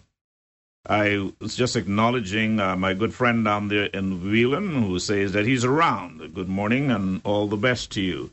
This is a program I know that is listened to throughout the islands. Over in Salt Key, good morning. Down in, here in the nation's capital and the Big South, down in Middle and North Caicos, straight on down to Providenciales. I'm sure there are hundreds, if not thousands, who are listening to Expressions. And today I'm certainly honored, for those of you who may be joining me late, to have as guests the Honorable Attorney General and the Director of Public Prosecutions. I always make an appeal to the students because in your studies, the questions may come in surrounding these matters. So while many of you spend a whole lot of time on Facebook, if what you do, go to our Facebook page in your spare time and listen to this show. All right? I was about to ask you, Ms. Brooks, Acting Director of Public Prosecution, for some time since Mr. Otonye left, you have been acting. How has that experience been? This is not the first time that I have been acting. I have acted on many, many other occasions before during my professional career over the last 22 years. So I would say, though, on this experience here, it's a bit different because of the issues that we are having with the short staff. So I'm finding myself pulled in many different directions. Generally, I don't appear in court as much as I used to because of my other roles as acting director. But because we are short staffed, I'm basically in court almost every day, and I'm in Provo more often than I usually would be. So it's much more demanding because I have to fill in, I have to operate in my role as the acting director, but I also have to appear in court, in magistrates court and Supreme Court, prosecuting all matters, still providing the legal advice that is expected of me in my capacity. So I'm really, really busy. Well, you know, not just of you, people always say the politicians like Provo. So as the House ends, they're all heading to the airport, and they say many civil servants like Provo. But the point is, if I have to rise, not that you need any defense, the fact is most of the criminal matters originate in Providenciales and are tried there. So I can fully understand that. How soon do you think the position will be filled? I'm tempted to ask another question. You know what it is, but I won't. Okay? Do not yield to temptation. Honestly, I have no clue. I don't know. I can't answer that. I have no idea. But in the meantime, I continue to work every day, just as normal. Well, I'm sure you would as a professional. Yeah. The number to call is 1-900-2222-007, 946-2007. Is it that these ladies are acquitting themselves so well that all your queries are answered, that you hardly have any questions? Come on, I'm sure there are those of you. What's happening, Patterson Williams? I haven't heard your voice for a while. What's happening, Mr. Kennedy? I haven't heard you much. Good morning this morning. How are you? And Mavis, most times when I call you, oh boy, there's trouble. But anyway, good morning to all of you. These are some of my regular callers. Let me check my text line. I'm hearing the buzzing. Let's see what's new here. Let's hope again it's positive, because heavens knows I'm tired of hearing negative news. Last night, pretty late, and I must apologize, because there are those, including one who's present, that I might have texted disturbing their rest, but I thought it was something that I just had to share, sad as it was. And let me at this moment express sympathies to the families that have been affected by the overnight murders in Provo, and to all those who have families suffered through violence. May God bless and strengthen them. We have a caller. Caller, go right ahead. Greetings to you, Mr. Hall, and all, and to your honorable guest. One of them said, yield not to temptation, but I have to yield to this temptation. This is a good temptation. I find I couldn't resist the temptation of hearing you have such an honorable guest, and don't call him to say thanks for being on and giving us the opportunity to ask whatever questions we have to ask. So appreciate that greatly, and thanks. I really didn't have any question, but now I think I may have a question for any one of those honorable guests who could answer it. Do you have any one of y'all have any idea how long it would take? Like, if someone wanted to get a judicial review, basically how long that process would take? Thanks, and bye. Please? We couldn't hear the question. Okay. Yeah. Oh, I'm sorry. I should have told you when it comes to the question, you can use the headphone. Oh, okay. I'm sorry. All right. Yes, we didn't Yeah, hear. okay. My technical operator, you can turn the volume off on the speaker, or they can hear. We have another caller, I believe, but I haven't forgotten the question. I'll take it. Right. Okay. No, he asked, Jonathan had asked about if one wanted to have judicial review, how long would it take? Oh, well, I have to say that the majority of the work that we are doing these days has to do with judicial review. Judicial review is obviously an important part of our legal system. No public body is perfect, and citizens' rights have to be protected. And so persons aggrieved about the decisions of public bodies should rightly have access to judicial review, so that the courts can ensure that the proper process was followed.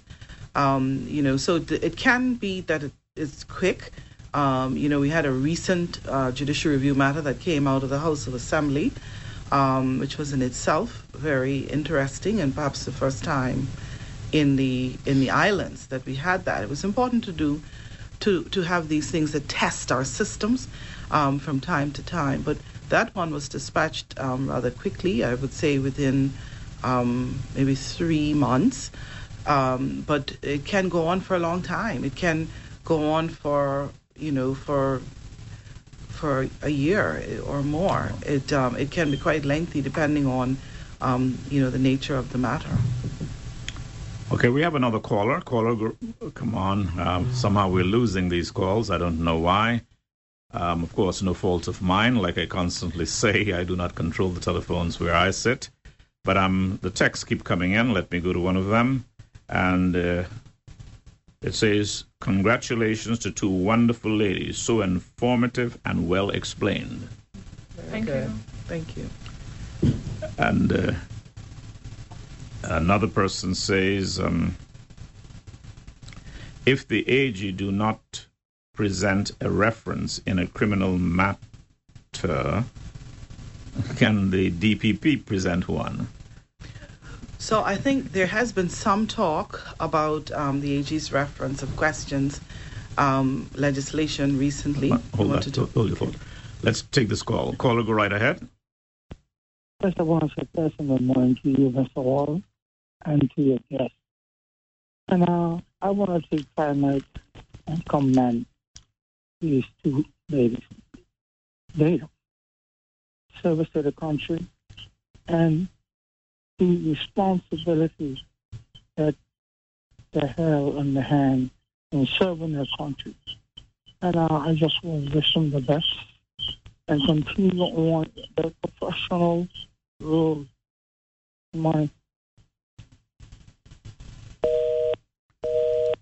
Thank you very much. Wishing us the best. Oh, okay. It's only one set of headphones here. So.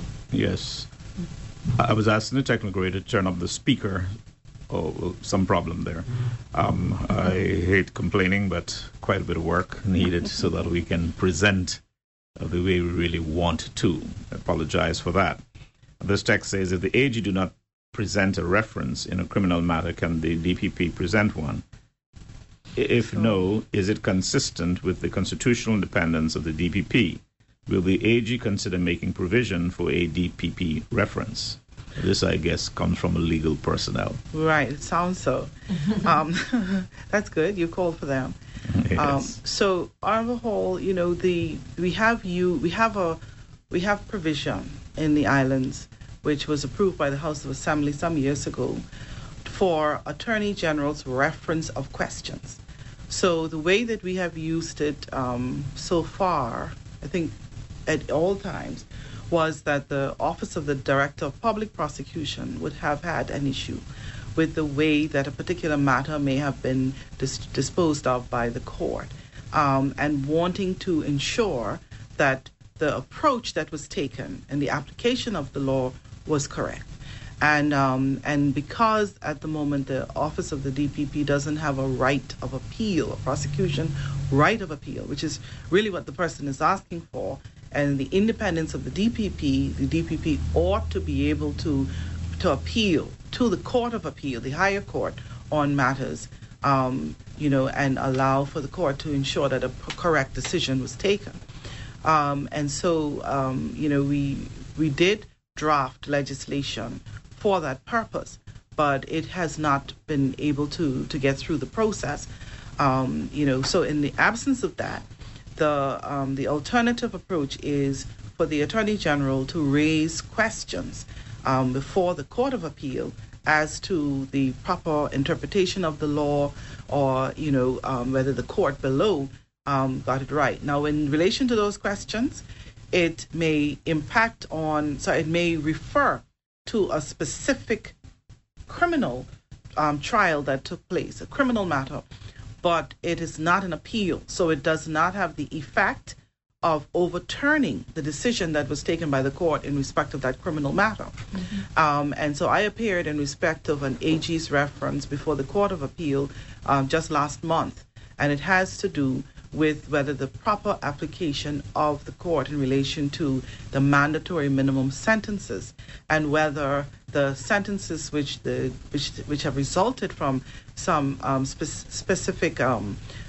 trials, was the sentence which the law required within the in terms of the legislative intention of a deterrence, a strong sense of deterrence, which really started in this country, all the way back in, I'd say, 2010 or around there, and significant amendments which the legislature, the House of Assembly, has been making to the criminal law to toughen provisions, penalty provisions, and to send a strong deterrence message in respect of particularly gun crime.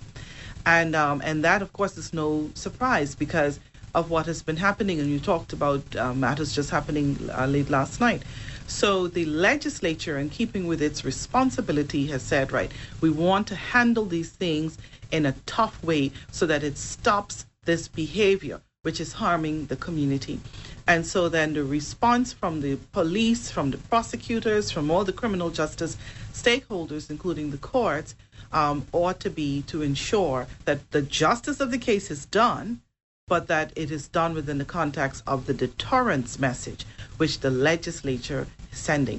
And so because of the concern of the DPP as to whether those particular matters were handled in keeping with the legal requirements for exceptional circumstances in the context of a mandatory minimum sentence provision, we, I presented to the Court of Appeal submissions to say, well, is this the correct application?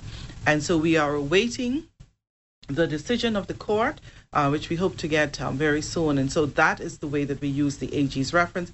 It's not me interfering at all with the independent function of the DPP. It's not an appeal, but it's my responsibility to ensure that the law is properly applied. And so that's why, with the cabinet's approval, I go to the court to say, is this the right way that it was, and to make also suggestions to the court about what is the correct way. Right.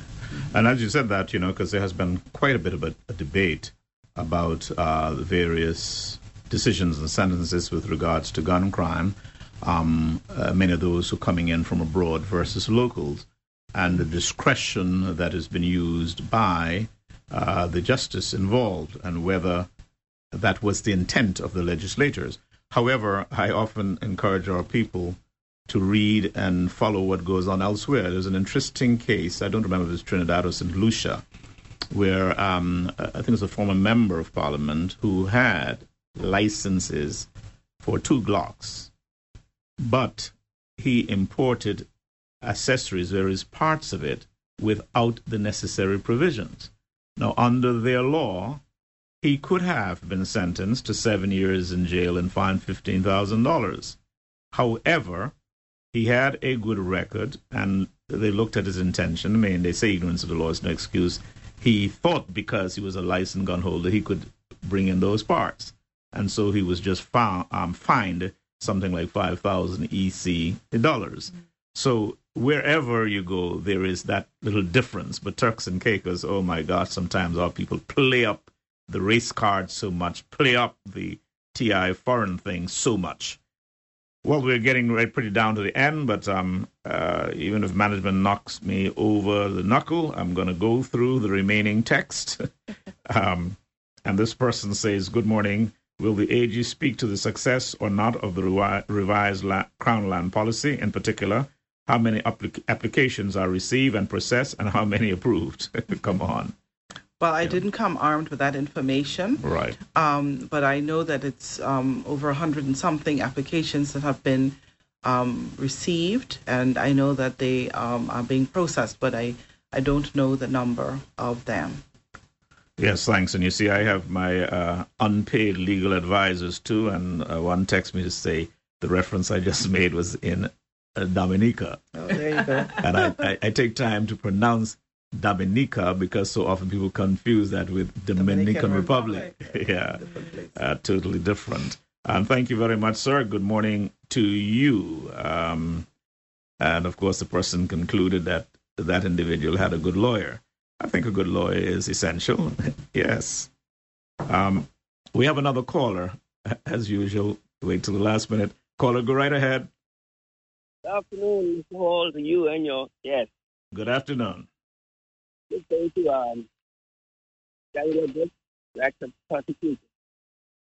I'd like to find out from who's in charge of over the judges and those in the cases. So this regard, particularly the trial. The strip trial should have lasted, supposed to be 3 years. You know that this will continue for the 12 years now. In a position as director of prosecution, thank you to elect the judge, and also the lawyers. Time you must wrap up this case such and such a time. There's sometimes to stay around.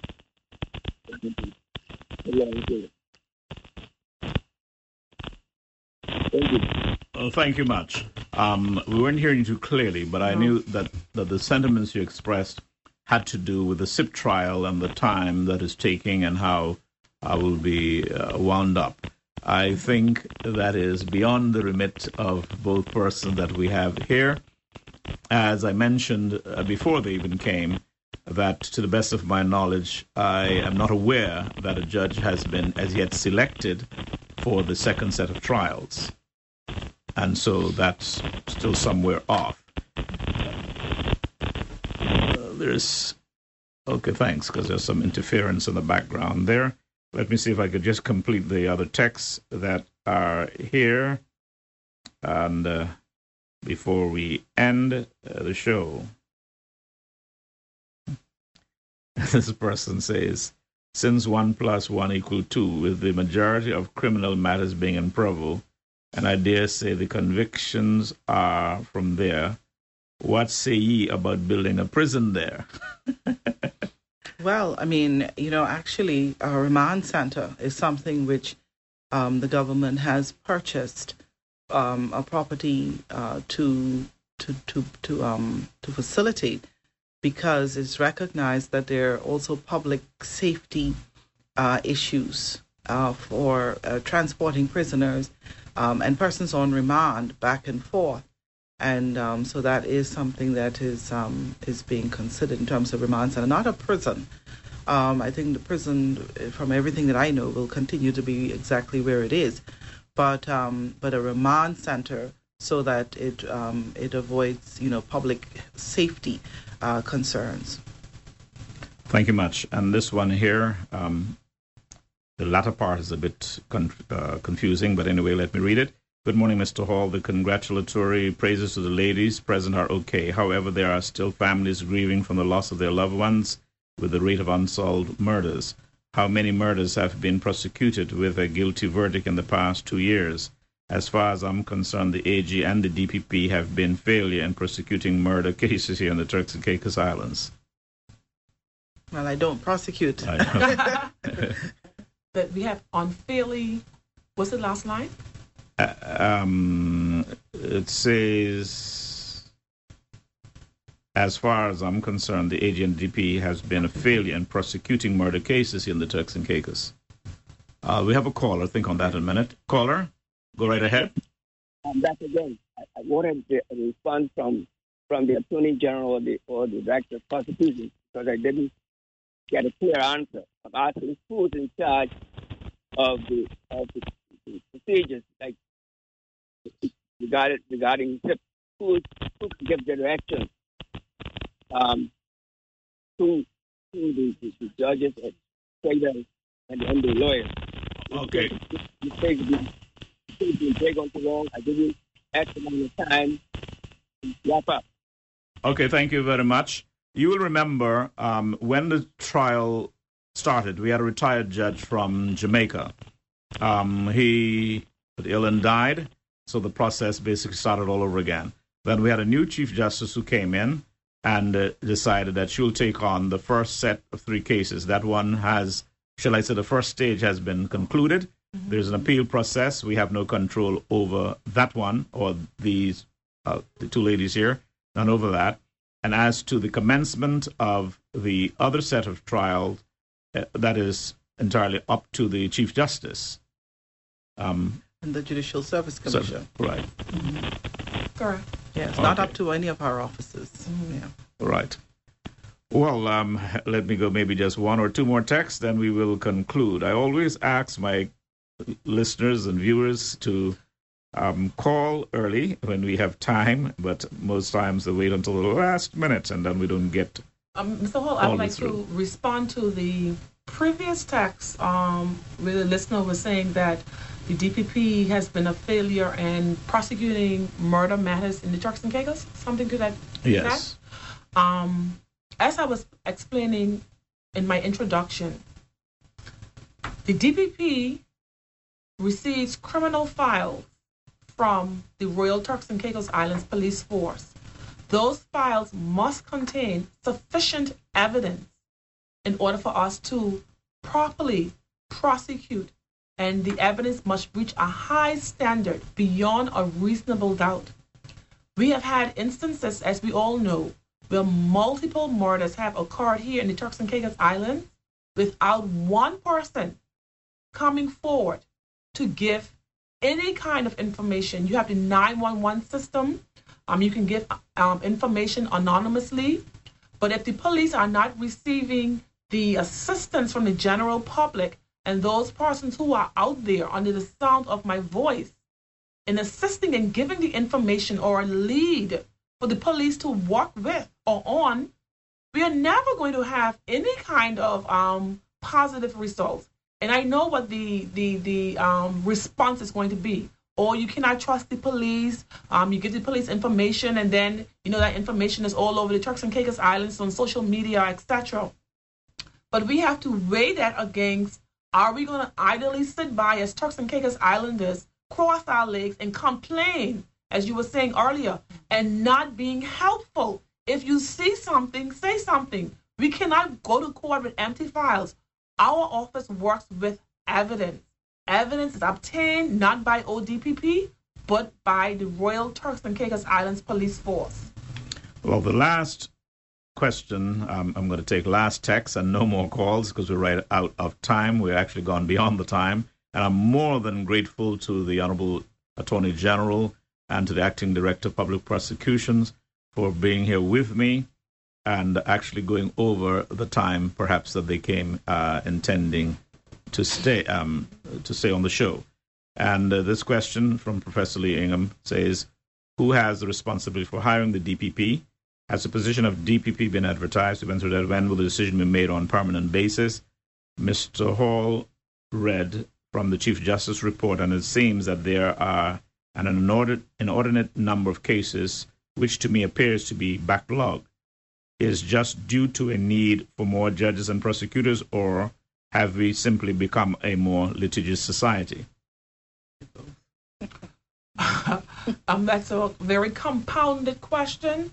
In terms of the backlog, we inherited this backlog from 2020 when we went through the period of COVID. And all cases had to be put on the back burner because we were just dealing with something new, trying to figure out how to have in-person trials, how to have trials online. And so we really got backlogged as a result of the COVID crisis. Since then, we have 2 operational judges on Grand Turk and 2 on Providencia Isles. But at the end of the day, you only can take 1 criminal matter at a time. So even with prosecuting every day, we still have a backlog. Why? Because the crimes are faster paced. They're being it's happening faster than we can actually prosecute. Yes, prosecute matters. So that is one of the reasons. Just like last night, Mr. Hall, the police, we are finding it very difficult to keep up with the murders in this country. It's a sad state of affairs, but that's just the state of affairs. Yes, and I think this comment, and I keep saying the last, now please don't send many more texts. I'm taking no more calls. I'm going to just read these last 2. And this person, I think, nails it very well. says we have to take some of the responsibility. We love our children too much to chastise them. We know who these criminals are, but refuse to come forward. That is indeed because, oh gosh, little Grand Turk, recent and past, and we can't crack them. They expect the police to be a Perry Mason, but Perry Mason got clues and tips. And I read almost every Perry Mason book when I was younger, and at one time aspiring to be a lawyer. But I guess I would not have been too much of a good lawyer, so I didn't go that way. Anyway, this last one, like I said, says, but they keep sending matters forward without evidence meeting that high standard. Well, I don't think we need to make a comment on that. Like has been said, for a multiplicity of reasons, people do not come forward. And I have seen, and I do follow a lot of the court proceedings, where cases are discontinued because witnesses consistently don't show up, aggrieving parties lost interest and don't want to proceed. Can't blame the Director of Public Prosecution's Office or the court system. Ladies and gentlemen, listeners, viewers, I want to say thanks to the Honorable Attorney General and to the Acting Director of Public Prosecutions for sitting here with me today, and I hope that all and sundry have benefited from the show. Your final comments. Well, my final comment is to echo the comment of your penultimate text messenger, and that is that this society that we live in is ours. This is our home. This is where our children are growing up. This is where our future is. We don't have anywhere else to go.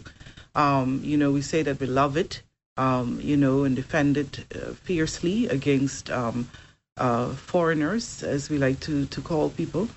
But we have to also stand up in the moment that we are in and do our part. And as you have rightly identified, this is a stakeholders game.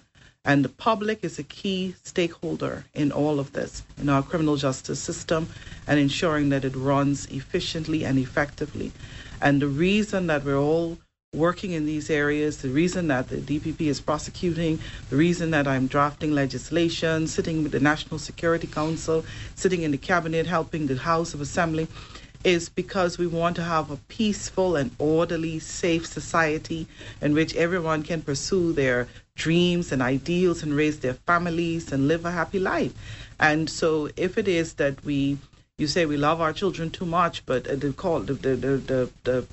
texter said, but I don't know that that's love, because I'm reading the book of Proverbs, and the book of Proverbs talks about the chastening of sons, right? And that is because of love.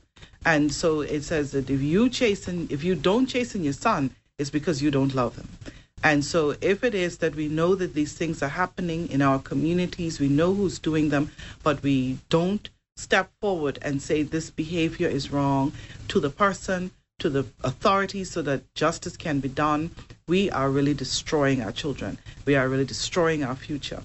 And so persons in our communities need to recognize that the public, the community, they are key stakeholders with everybody else.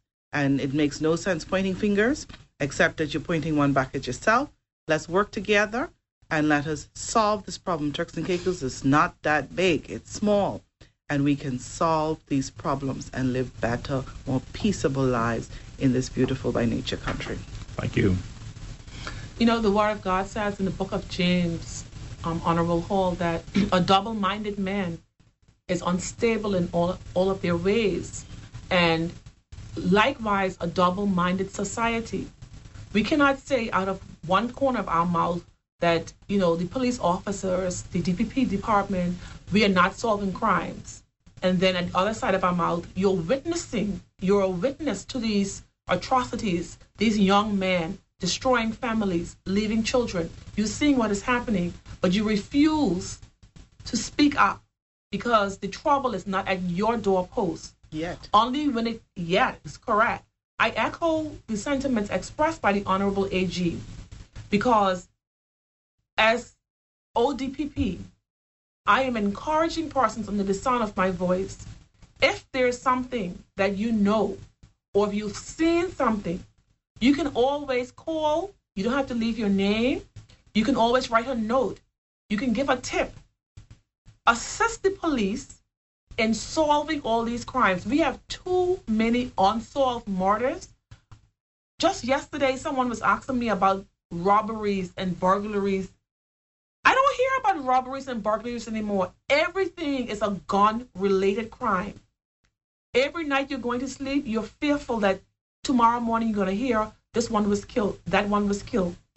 In my 22 years of public prosecuting, this is the first time that I'm witnessing such sadness in these islands. We have to be more responsible as Turks and Caicos Islanders. If you hear something, if you see something, say something, report it. Then you will see better criminal files coming forward, and the prosecutors will be able to do their jobs better if you give us what is needed in order to solve these matters. We have legislation in place for vulnerable witnesses. If you're fearful because you don't want your identity shown, or you need to get out of the country, whatever it may be, there's screens, there's protection. So we have to utilize everything that we have. But I just encourage persons, let's just be mindful of one another and be one another's brother's keeper, because this is the society that we are creating. And until we do something different, we will continue the same pattern, and sad to say, it can get worse. I do hope that the public will hear the plea of you two ladies today. And I want to thank you again and thank my listeners. I am going to end as I started, dedicating the song, People Like You, to members of the judiciary, the AG in her chambers, the acting director of public prosecution and her staff, to all law enforcement agencies. Grams Morgan, People Like You. Yeah. Yeah, yeah, yeah. Oh, yeah. If you give a little more than you take, and if you try to fix more than you break, if you're the kind who takes the time to help a stranger in the rain, there's a place for people like you. If you stand up for those down on their knees and lend a voice to those who cannot speak, if you shine a little light, give sight to the ones who've lost their way, there's a place for people like you. I've heard up there the streets are made of gold,